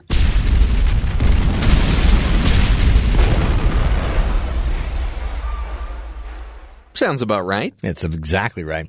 Huge tire suddenly exploded into the air and landed on a car, leaving the vehicle completely flattened. The tire blasted upwards after bungling workers at a depot started inflating it and forgot about it. As a result, the 3-ton wheel became an overinflated and it then exploded, demolishing a Toyota Corolla that it landed on, and now the vehicle's been written off. The incident took place at a car repair center in south-central Russia. It is reported that employees of the car repair center in charge of inflating the wheel got a little distracted, which we tend to do, and as a result of their mistake, the huge 3-ton wheel exploded and, caused a ton of damage. So one of the rules, never distract or interrupt somebody when they're filling up the tire. You don't mess with them. That's great advice. I mean, it seems obvious. And don't park near a service station. where they might be filling up tires. Do not pass go. Sadly, the car belonged to $200. The car belonged to a female accountant of the car repair center. And now she's trying to figure out how she can write off the car. Sounds like she needs to talk to the tax man. Talk to the tax man. He'll help you. By the way, luckily, no one was injured in the situation there. Also, a man gets a new mortgage fraud trial because of a sleeping lawyer. Again, people just not doing their job. A businessman will get a new trial on mortgage fraud charges because his defense attorney was seen sleeping by the judge. Witnesses and the federal court jurors who convicted him last year. U.S. District Judge Donetta Ambrose ruled that James Nacita was denied a fair trial because Stan Levinson dozed during the October trial. Levinson has acknowledged that he fell asleep because he was taking cold medicines that made him drowsy. Because Levinson was seen sleeping several times during the October trial, he therefore was not functioning as counsel during a substantial portion of Mr. Nacita's trial, thus violating the defendant's Sixth Amendment rights to a fair trial without a sleeping attorney. Now, this is a great lesson, I think, for all of us, Jeffrey, because you, for example, how many times have you fallen asleep? Let's see right there. During the show or... No, at home. Oh, at home. Well, every day. It's more rare at home for you to fall asleep than here. Well, I fall asleep, but I don't always get a lot of sleep. Yeah. By the way, I got 8 hours of sleep last night. I did doze off in the recliner for about 45 minutes yesterday. Did you? Just like a good old dad would. But my wife wasn't home, so I knew I'd get away with it, and she's not listening today, so I know I'll get away with it. So you were watching the children and you were sleeping? No. They were with her. Oh. So you were just the cat's away, the mice play. Or sleep. Well, maybe she needs a phone call. I dare you. Why isn't she watching or listening to the show? She's probably in a recliner or chasing after our two children. She deserves to be in a recliner. Mm-hmm. Married to you. And pregnant. Was that a controlled burn? That was a controlled burn. Anyway, so watch out, folks, for sleeping attorneys and overinflated 3-ton wheels. Life's hard enough. We don't need these people making it worse. We'll take a break. Stick with us. We'll be back. More fun straight ahead right here on The Matt Townsend Show.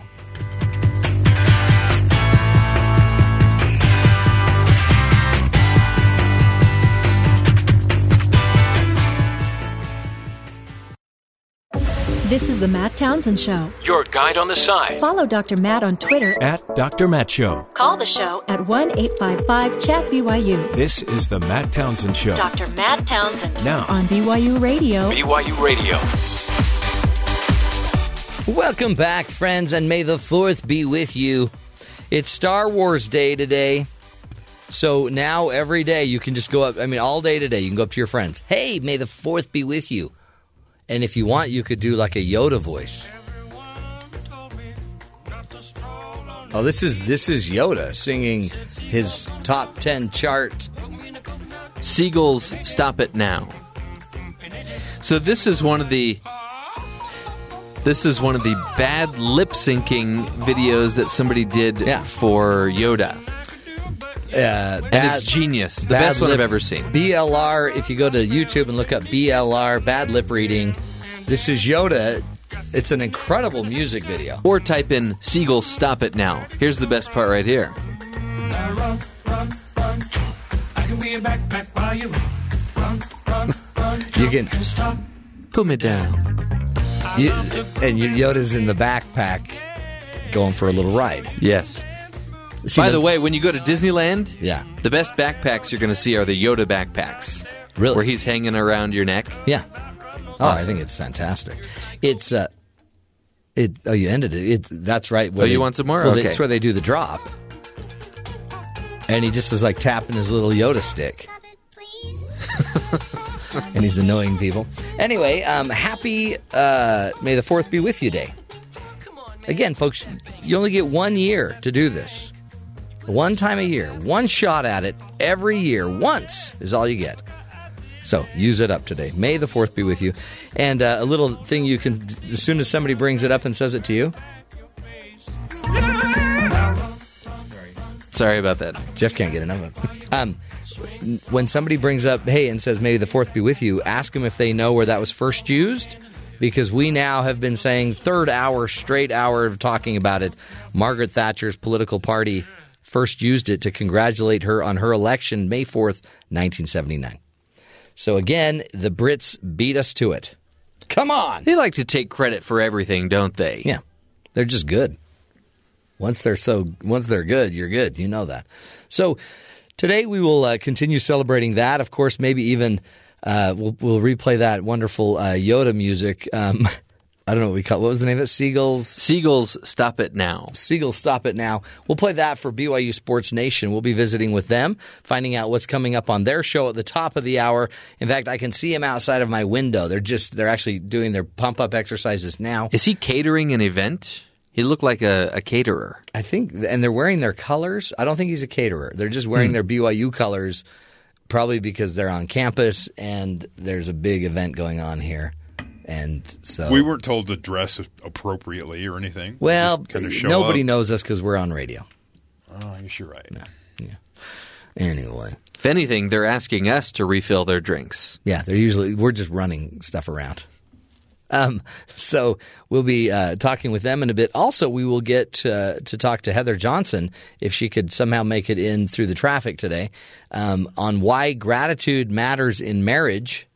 This is an important lesson, I think, for all of us, to take back to our wives how grateful we are to be married to such incredibly wonderful people. I think, Jeff, that would be a really important thing for you to do very quickly. But again, I could, sing praises to my wife all day on the show. She's not listening.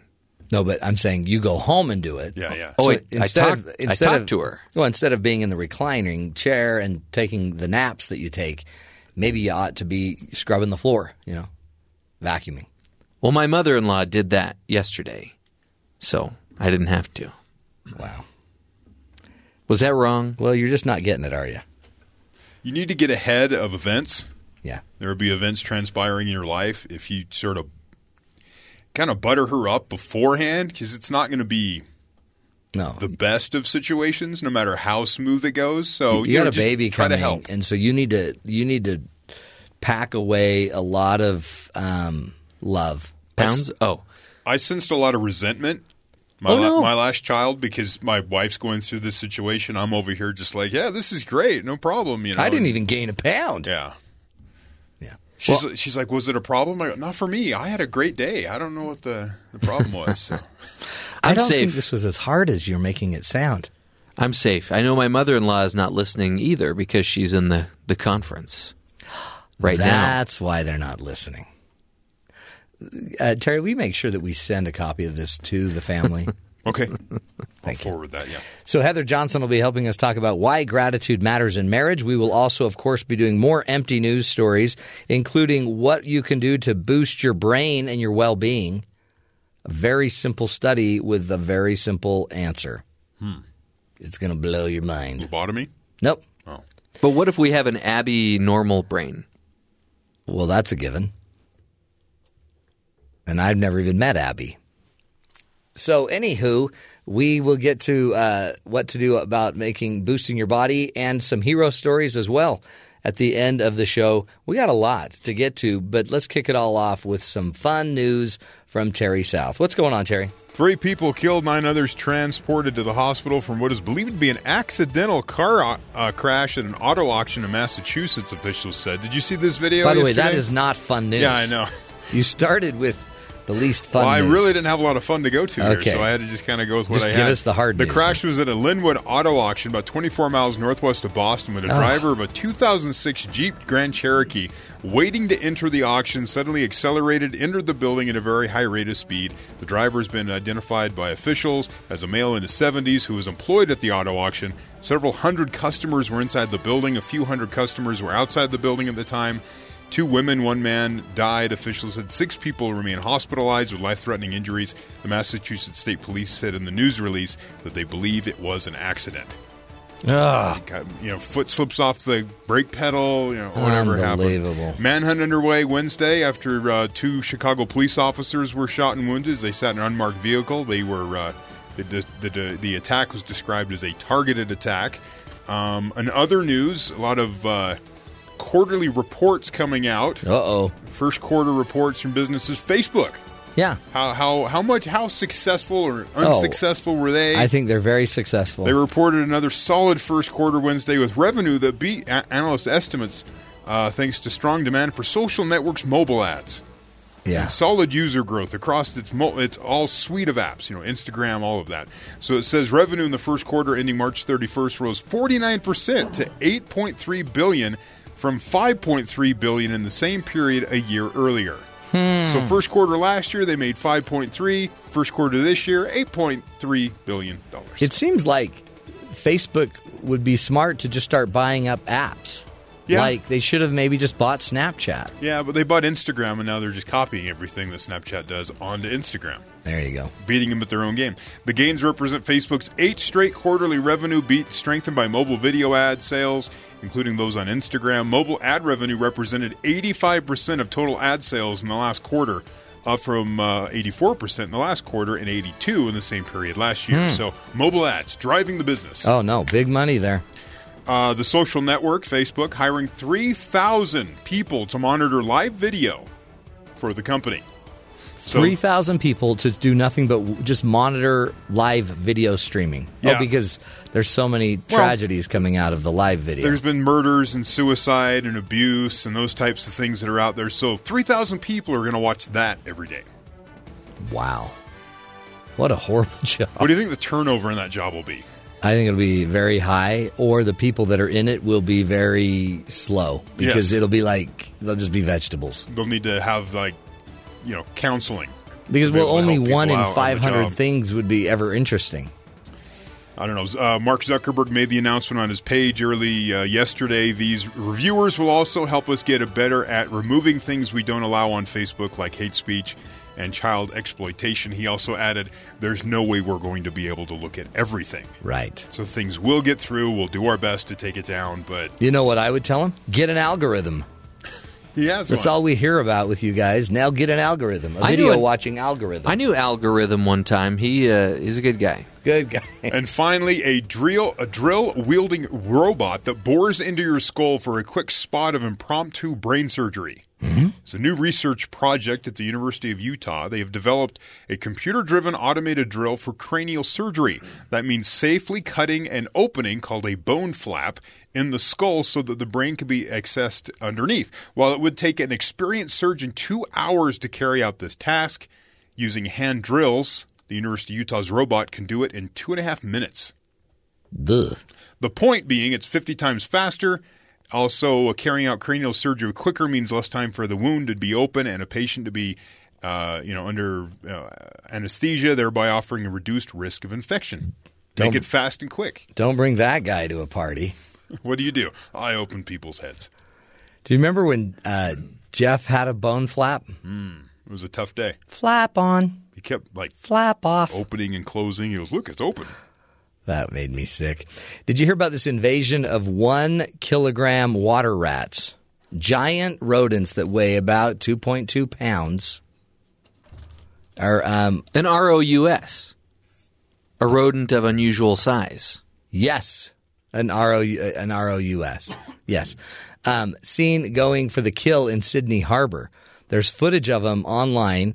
We will link to this story on our at Dr. Matt show. It really is on our Twitter feed. It's a scary rat. I mean, there's rats, and then there's these rats. These rats you could actually saddle up, and boy.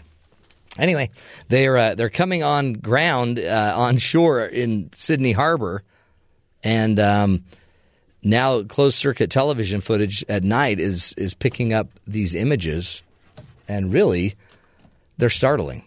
So one reason we tell you these stories is because we want you to understand how lucky you are to live where you live, because you don't have rodents of unusual size where you live. Luckily. You don't have 2.2 pounders. I do have a 5-year-old and a 3-year-old, though. They're not rodents. They're children of unusual size. Cuteness. Yeah. That's a better way to put it. They are cute. You've got beautiful children. Makes you wonder. What? Come again? May the 4th be with you. Just bringing that up. Walking is the answer, my friends. Researchers have found that the foot's impact on the ground during walking sends pressure waves through the arteries, and that significantly increases the supply of blood to your brain. Thank you, Jeffrey, for the walking music. Greater impact is shown through running, but the study saw that a significant enough increase of blood flow goes to the brain, and it helps your brain work better. It boosts overall well-being simply, by walking. It was already known that running caused impact-related waves of blood to flow through the arteries that then sync up with the heart rate to regulate the amount of blood that circulates through the brain. But by using ultrasound machines, the scientists in New Mexico Highlands University were able to see the same, if on a smaller scale, positive effects of blood flow to the brain simply by walking. So instead today, pull over, park your car, and just walk a bit. There are a lot of women walking right now because they're having to park in Orem. We have a women's conference on BYU campus today, so there are tens of millions of women gathering to BYU campus. Why'd you laugh at the number? No, I was just thinking about a different joke I heard. Okay, good. There's probably 20,000, I think the number might be, women on campus today. And so parking's scarce, and it's intense. So walking, just know, if any of you are listening, it's every little step you take, it pushes more blood flow to the brain. Every move you make. I'll be watching you. I'll be walking you with you. Yeah. We'll work on that one. No, we won't. Let's just let that one go. We'll let it go. Okay, we'll take a break, folks. When we come back, we're going to be talking about gratitude. We'll be visiting our good brethren from BYU Sports Nation further down in the hour. Stick with us. It's all straight ahead. Don't miss it. We'll be back.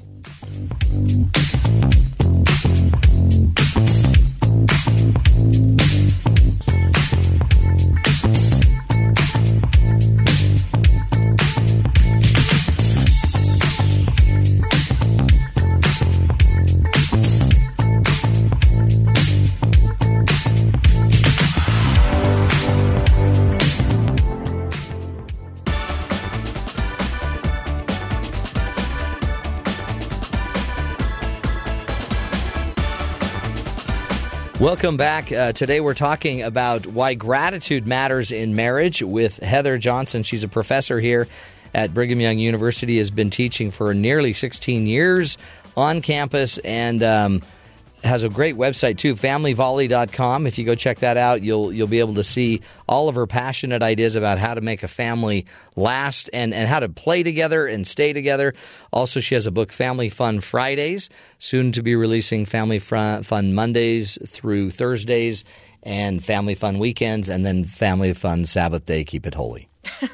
Lots of great books coming out. I'm behind. You've got to get on it. Heather, thanks for being with us. Oh, thanks for having me. Today, why gratitude matters in marriage. Yes. I mean, gratitude matters everywhere. It matters everywhere. But It seems like we don't show enough gratitude to the one that we probably need to show it to the most. Absolutely. And we also kind of hit on gratitude a lot, come October, November, December. We kind of are seasonal sometimes with our focus on gratitude. Or Mother's Day. We're super grateful for mothers on Mother's Day. On one day. Yeah. But the rest of the year, it's like, sure. whatever. Right? Yeah, right. I'm hungry Exactly. and I need clean clothes.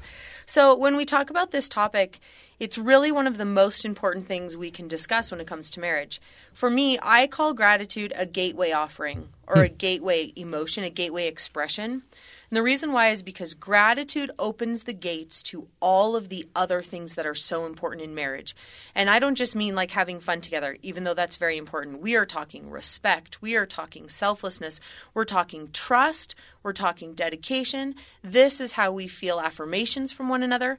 And gratitude is that gateway expression or gateway offering that opens the door for all of those things to be present. Yeah, that's good. And it's pretty amazing to think that this one thing can actually open the door to everything for us. Even when we look at recent research, we've got a lot going on right now in the last probably 4 or 5 years that show us when we look at couples for 9 months or longer, we find that when mutual gratitude is expressed between these two couples, married couples, and even couples who are just cohabiting, what we start to see is they're more likely to handle the day-to-day issues that come to them with a healthy, joyful approach. And not only that, but couples who express gratitude stay together longer. Do they? It makes sense. You're going to stay where they like you. It's exactly right. And where you feel that you're of worth. And that's a really important point. We'll get to that in a little bit, but that's a really important point with all of this. It's not just our ability to reach out to someone else and tell them why we are thankful for them or why we're grateful for them. But it's more than that. It's the fact that when that comes back to us in return, we feel of worth. And that's really important. So, a couple reasons why gratitude matters we'll work through today and kind of refocus a little bit why it's important. The first one is that gratitude really helps us continually remember why we chose to marry our partner in the first place. Yeah, like resets us. It's exactly right. And this is forgotten so very fast. We joke about a honeymoon phase. We joke about those first couple years before kids, if you have that. But really, we, even quicker than that, forget why we married our spouse. We forget. And the really ironic thing with this is usually the reasons we married our spouse in the first place are the reasons we can't stand them 6 years down the road. Oh, yeah. Right? Oh, yeah. The things that drive us nuts. Yeah. And it's that fast. But that was attractive back then, but you were also totally high on love. It's exactly right. And, the chemicals and all of that. I even think with my husband, there are so many reasons why I married him. Some of them, though, if I don't express gratitude, not just for that exact reason, but in general, they really start to bother me, right? My husband's very spontaneous. I don't love living that way. I like to be prepared. You have a plan. I do, and I like to know what's coming, and I have 6 kids in tow. So spontaneous isn't so cool when all of a sudden I don't have what I need or they don't have what they need.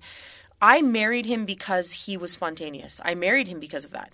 Yet sometimes if I'm not expressing gratitude, that drives me crazy. Isn't that interesting? It drives me nuts. I don't like it. I want him to give me more information. I want a plan. I want to know in advance. And I have to take a step back and remember, wow, one of the reasons I married you is because this is an amazing quality of yours, and it's something our family needs. And so once I start expressing that gratitude again, not just for the spontaneity, but in general, I remember, I do love this about you. That's right. You aren't so bad. Yeah, this is something that complements our relationship. Exactly. So another one, gratitude helps us recognize that our spouse is special, and it helps us recognize their special and positive qualities instead of the things that annoy us. Yeah. Otherwise, we're annoyed all the time, right? If we're not looking for their positive qualities, then we're seeing the negative. It really is that simple. And so this really comes down to the type of questions we're asking in our marriage, because whatever question we ask, we'll find answers to. Right. And so if we're not asking, why am I grateful for my husband? Why am I grateful for my wife? Then in a sense, we're actually asking, why do they annoy us all the time? Why are they so messed up? Why are they so driving me crazy? Yeah. But if I spend each day thinking, why am I grateful for my husband? Those are the answers. That's what I'm going to seek out. And I'm going to seek out, I am grateful for his spontaneity. I'm grateful for all he does for us. I'm grateful that every single day before he goes to work, he gives me a kiss goodbye. I'm grateful that he shoots me a text at lunch. We start to see those little things that remind us that they are filled with positive qualities instead of filled with a lot of really annoying qualities. Yeah, right? absolutely. And this is all about, again, the question we ask. So if you're finding yourself in a place where it's really hard to see or express that gratitude, ask the right question every single day. Ask yourself, why am I grateful for my spouse? Why am I grateful? What's good? And we'll find it. We'll find it. It's there. It is there. That's pretty cool. And if you are struggling, when you get those answers, write them down, because sometimes literally in a 24-hour period, we know we're grateful for them, and then we forget why we're grateful for them. Exactly. So the questions always have to be asked, but more than that, write it down, refer back to it. When it's a frustrating day, open up whatever book you've written it in and look at it and go, oh, yeah, look, there's like 50 things here I love about him or I love about her. And let your brain remember those things. Yeah, and then you'll habitualize it. Then your brain will eventually create a habit of kind of habitually looking for why you love them. Absolutely, and asking those right questions instead of looking for the reasons why they're to blame. You need to justify why you're awesome and they're not. Yeah. And again, why there's nothing to be grateful for. Good So it's stuff. a really important thing. Okay, another thing that gratitude does is that showing gratitude, it gives us extra incentive to continue to maintain our relationship. Huh. Now, we see this in the studies that go on, even our studies we talked about as we began this segment today. But showing gratitude gives us that extra incentive to continue to maintain what's going on. And the reason why is we see our relationship as having worth. When we see that there's worth in our relationship as a result of expressing gratitude to one another, all of a sudden there's more incentive to work towards or continue to grow that worth in our relationship. Right? So I'm trying to think an example that's not marriage. For example, when we try to lose weight. And we lose weight and we lose a couple pounds and we see a difference. Oh, yeah. As soon as we see a difference. Do more. Do it again. Yeah. It's exactly right. That's What right. am I doing? Let's keep doing that. Right. And so that gives us an incentive to keep going with whatever we've been doing. Yeah, right? it's validating your assumptions, your data. Sure. And even all your work. Right. Even all the focus that you put in mentally and physically. And so it's just like that. It's the same with our marriage. When we express gratitude and we see good things, we see that our relationship is growing exponentially. It's of worth. Yeah. When we see those good things, we're more willing to put in more energy and effort. We want to put in more work. Yeah. So expressing gratitude helps us do that. Not only does it help us see our relationship as valuable, but it helps us want to work harder because it's got value. Totally. So we're going to put more into it. And yeah, then it becomes this loop, right? Then it just – now you've got a nice feedback loop and you get more out there and the value goes up and then, you have grandkids. And then it's all downhill. And then it's all great life from there. Is so much better. So much better. So much better. Let's do this, Heather. Let's take a break and come back, continue the discussion about gratitude, why it matters in marriage. More with Heather Johnson when we come back. Stick with us. This is the Matt Townsend Show, helping you be the good in the world.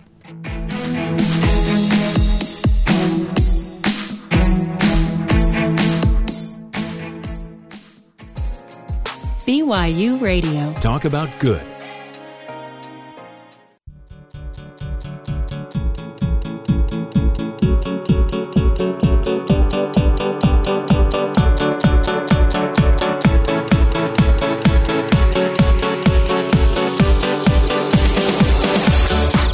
Welcome back, friends.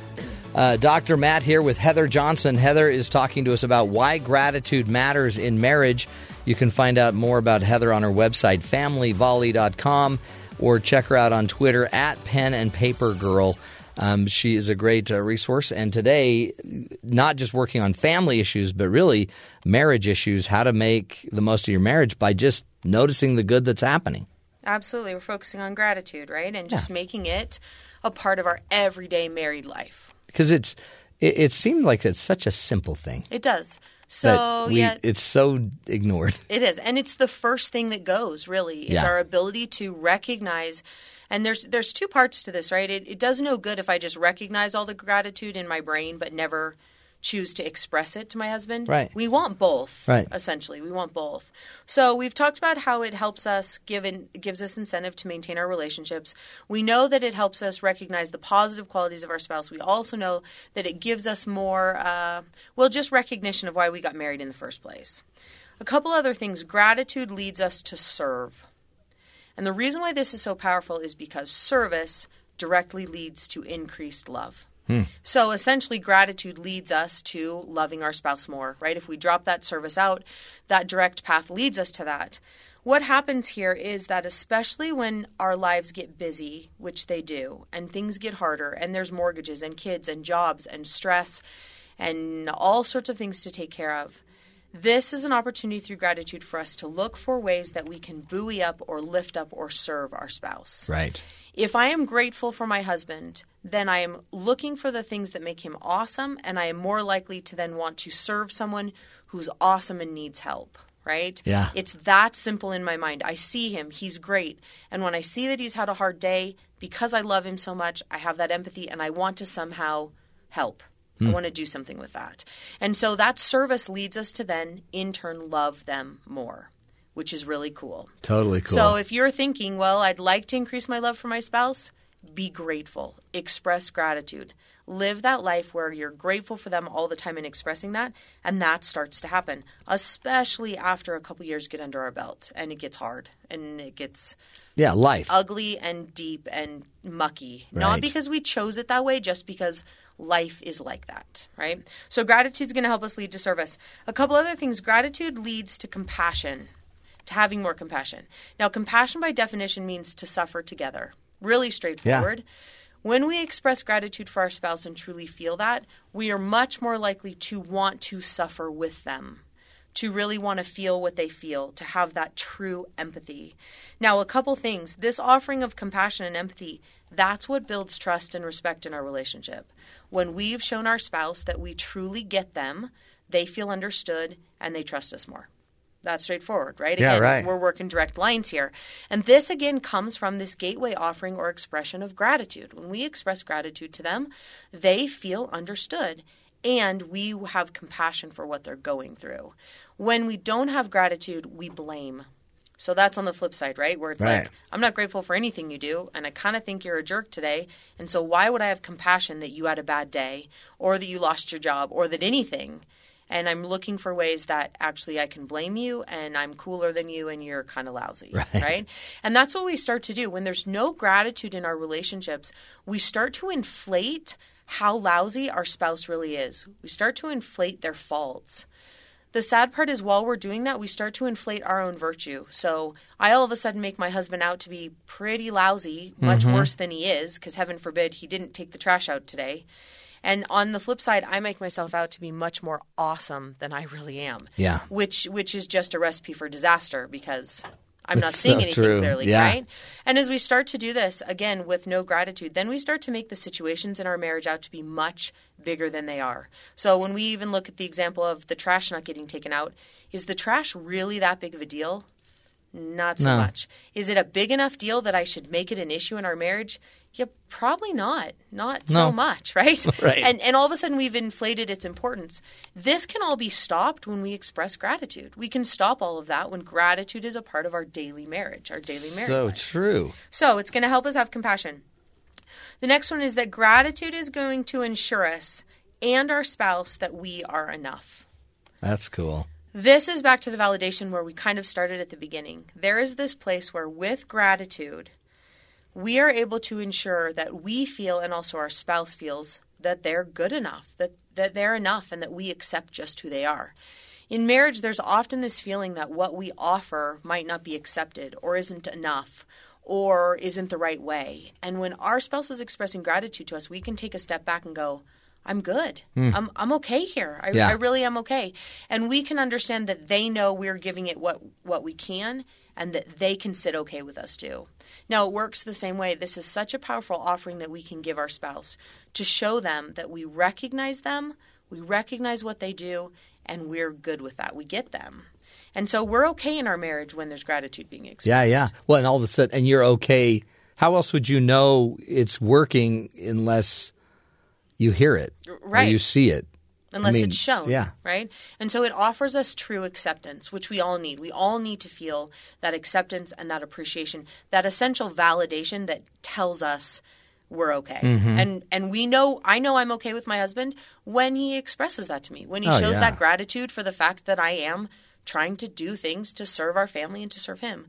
And that, again, comes through gratitude. So all of these things. Because he could also get so in his own guilt, like, I should have been cleaning the garage, not her, but she always has to clean it. She always has to do it on her agenda, and I was going to get to it.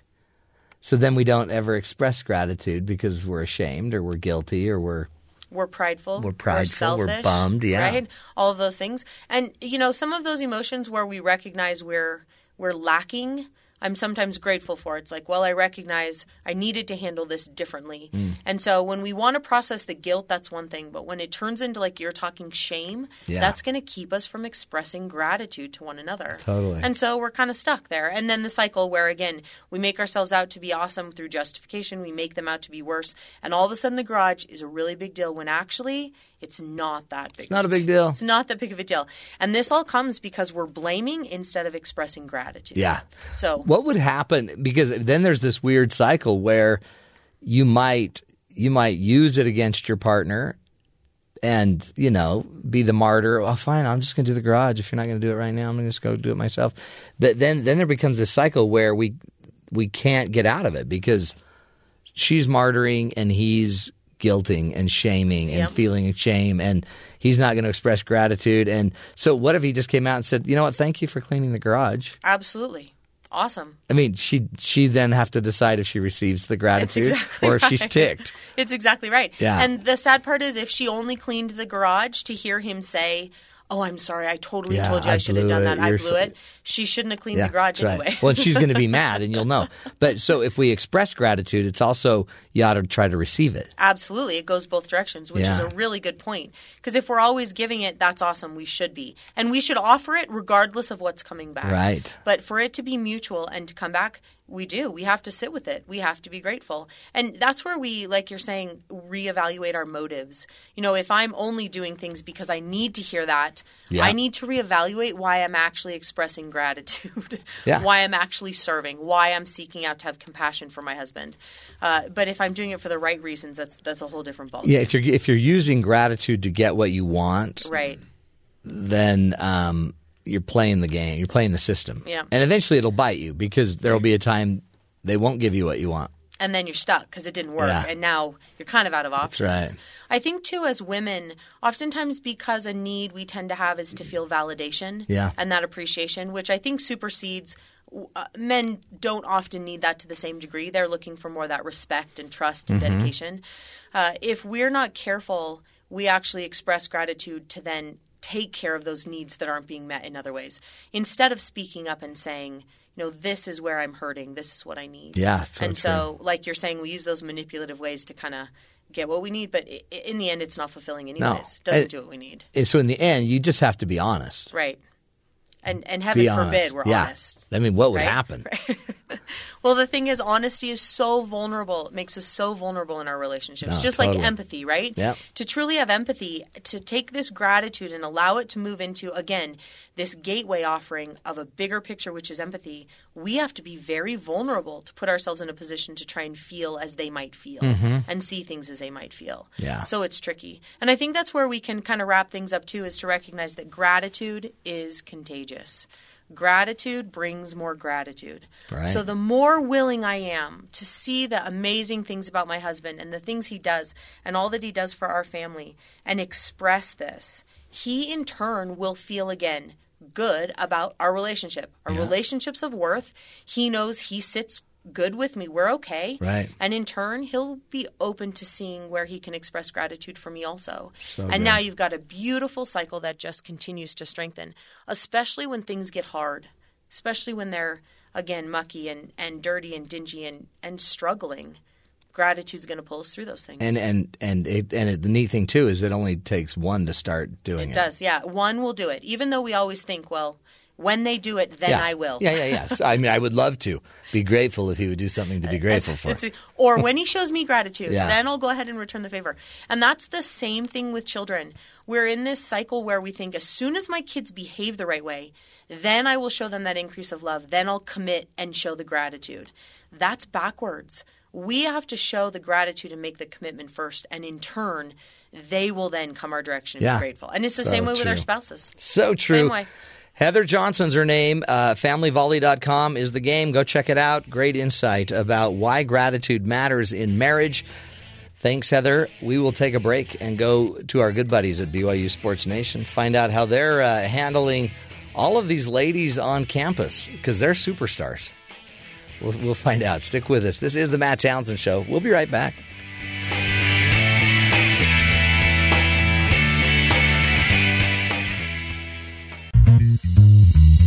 Everyone told me not to stroll on that beach. Said seagulls gonna come, hook me in a coconut, and they did. And they did. Had me going like,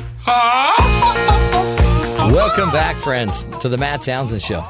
Yes, that is Yoda singing his top chart hit, Seagulls, Stop It Now. Seagulls, Stop It Now. You can find it on YouTube underneath the bad lip reading category. or organization, you're going to want to subscribe to those. Yoda's just killing it. And why are we doing it? Of course, because we're going down to two great heroes just like Yoda. Today at BYU Sports Nation, it's Spencer and Jason Shepard today. How are you, gentlemen? Good. I was wondering how in the world you were going to tie that in, man. No, you know how? Because May the 4th be with you. Yes. Yep. Done. Matt, which Star Wars character do you think best describes you? Yoda. Okay. I mean, just physically? Is that what we're talking about? No, not physically. I'm just talking, encompasses everything about you. Which when you watch the movies, any of the movies, do you look and say, you know what? I can see myself there. I can see. It's Yoda. Okay. I mean, a lot of people wouldn't go there. Wrong. But my wife found some hair on my ear, and she's like, hey, Yoda, let's get that out of there. So how about you guys? Because, I mean, I could see a lot of really great characters in both of you. I'm not hairy enough to be Chewbacca. No. You remind me of Luke. Okay. Yeah. All right, I can own that one. Yeah. I can own that. Super whiny. No, like just great with the Force. Yes. Oh, you were thinking of good things. Yeah, we were trying to think of the positive attributes right, of certain characters. And Spencer, who would you want to be? Are you kidding me? Is this even a question? He's Lando. Yes. Lando Calrissian. Come on, yeah, Matt. that makes sense. Yeah, that's a no-brainer there. How weird. Yeah. Moving on. Yeah. Okay. That makes sense. Hey, I do have something for you that the minute I saw this, I thought of you guys, especially Jason, because for some odd reason, this has Jason just written all over it. How about 3D, you know those 3D printers? Yes. Well, now what you can do in Australia, you can get 3D printed meat. What? Yeah.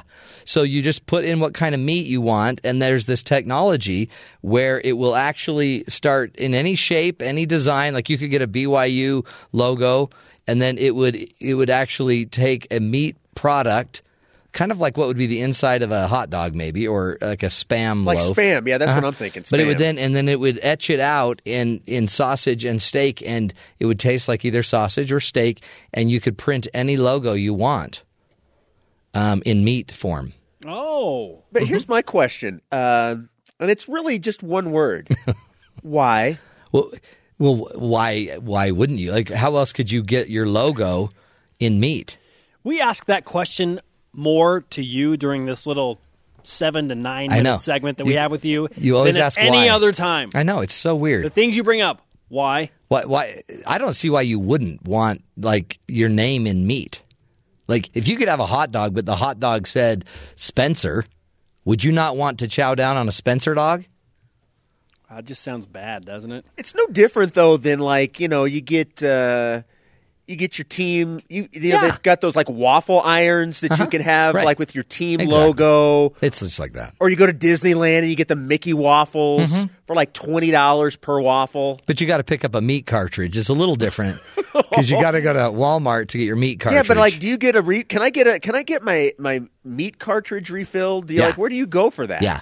Well, you know what? They're still working that out because they're trying to figure out, where do you go? Do you go to the butcher? Or do you go to the paper store? And here's the question. If one color of the meat goes out, do you have to replace the entire cartridge? Oh, no, because the pink is the dominant color. There's that faint color of pink. Oh. Pink meat, we call it. Are we not in a society where you can't have just the other two colors in the cartridge printout? Right. Like, why, when just one of the three colors goes out, you have to buy a completely new cartridge? No, I know. Come on. Do you remember the day when we used to get our meat from a cow? And now when we drive, can print it. Now we can print it. And I don't know if I would trust that. Can't you just, you'll walk in and your kid will be sucking the meat out of the printer. Just his head will be right under the little faucet thing. Yeah, it's not like a Slurpee. Yeah, like a Slurpee. Hey guys, you're still doing your show today, even though it's women's conference, right? Yeah, it's a miracle that we got here. That's good. I know it is. I saw you running in sweating. What's on your show today? I'm still thinking about the mini miracle that it took for me to park my car. I know. You were blessed. It was quite the ordeal for Spencer getting a parking stall. Hey, today. We're here. You know what? Come a little earlier, Spence. There's nothing but parking here at 6 and after. when you're showing up at 4:30. That's right. Lots of parking here. Today on the show, kind of a mixed bag of awesomeness. Starting with this, it's Final Four national semifinals for the BYU men's volleyball team. Jerem Jordan, the eye candy for the volleyball team, is going to join us from Columbus, Ohio, to preview that matchup tonight. And they're just one part of what has been an amazing spring for BYU sports. Right. So, is volleyball the team that has your attention? Or are baseball, softball, track and field, golf? I mean, all of these teams, if they're not ranked, are close to being ranked and crushing it right now. So, who has your attention? You guys do. Wow. Appreciate that. Mm-hmm. Hey, Ryan Andrus is back from his mission. He's back and ready to contribute to the BYU basketball team. He will join us in studio. Plus, you may have heard this. Kalani Sitake was back on the East Coast and was hanging out with the Harlem Jets. It's a youth football team. And we're going to have the co-founder, one of the coaches of the Harlem Jets on, Tyson Pratcher is going to join us. Sweet. Yeah. Okay, see, that's all. You're locked and loaded. It's a good day. Okay, 4 minutes away, and you'll have everyone's attention. Good luck, and go print your meat. Just a little advice. Hey, you're not going to want to miss that show, really. They are charged up. And I think because we sent them down their names in meat, they're even more excited than usual. So you asked that question, who wouldn't want to eat meat with their name on it? Right. That's kind of creepy, though. Well, no, it's like Soylent Green. It's people. The meat is people. Okay. By the way, you can get more of Jeff's movie connections on his new show called Screen Cleaning. Called Screen Cleaning, which will be tomorrow at this very hour. This hour tomorrow, for every Friday, 9 Eastern. My show will be wrapping up 24 hours from now. I know, it's so exciting. Hey, as we like to do, we always like to give you a little empty news before we wrap the show up and just let you go. Vermont Chocolatier sends residents on a golden ticket hunt. A Vermont town is giving away golden ticket courtesy of its local chocolatier, and the prize is a free parking for a year. Not a tour to the chocolate factory, darn it. The limited edition chocolate bars were created by Vermont's Tavernier Chocolates. The search for the 3 golden tickets began with the town manager buying the first bar of chocolate. Stephanie Bonin, chairwoman of the National Main Street branch, says that the goal of the promotion is to recreate scenes from the film Willy Wonka and the Chocolate Factory, where everyone in town searched for the golden tickets. Parking enforcement officers will be handing out other tickets all week. Movie tickets so residents can go see the original film in the theater. They're just bringing back life to their town. And forget about parking for a year. If that promotion were going on here today, people would do it for parking for one day here at BYU. Yeah, one afternoon, for heaven's sakes. Hey, our hero story of the day comes to us from the University of Texas, Austin. A mother from Illinois is being hailed as a hero after she risked her life to help a victim of Monday's deadly stabbing rampage at Texas University. People were running all over, and I was like, what's going on? Who's hurt? Leona D. Amor said while visiting her daughter in Austin, Texas, a violent scene erupted on campus. Police scrambled to respond to reports of a man with a knife stabbing students. People are screaming and running, so I turned around to my daughter and said, stay in the building, do not leave, she said. As people ran for their lives, she left her daughter's side and ran straight for the chaos. I did run, and when you're in the military and you're trained in the military to be a first responder and things are going down, people need help, she said. Now a chiropractor in Naperville, Illinois, the former U.S. Navy medic, found a student suffering from a brutal wound. And I was like, what happened? What happened? And he said, I've been stabbed, she said, and I wanted to help keep him calm. So she did her work and as a first responder, really, calmed him down. And she said, I was meant to be there for him that day. There's no doubt in my mind, she said. D'Amore said the wound was so severe that she could see his spine and believes that he would have died within minutes had she not helped. She said she's spoken to the boy since, and he's recovering, and she hopes to meet him again and see his family in Texas. So there you have it, a hero stepping in. Leona D'Amore, thank you for being a hero and really just doing what your training taught you to do, but going above and beyond the call of duty. Remember, folks, all of us can be heroes to the people in our lives. Let's start at home first. Let's start in our marriages, as we've talked about in the show. And let's take care of each other. It really is a small world when you think about it. And if we band together and take care of each other, it's a lot safer. That's the show. We'll be back again tomorrow. And until then, take care of each other. BYU Sports Nation is up next.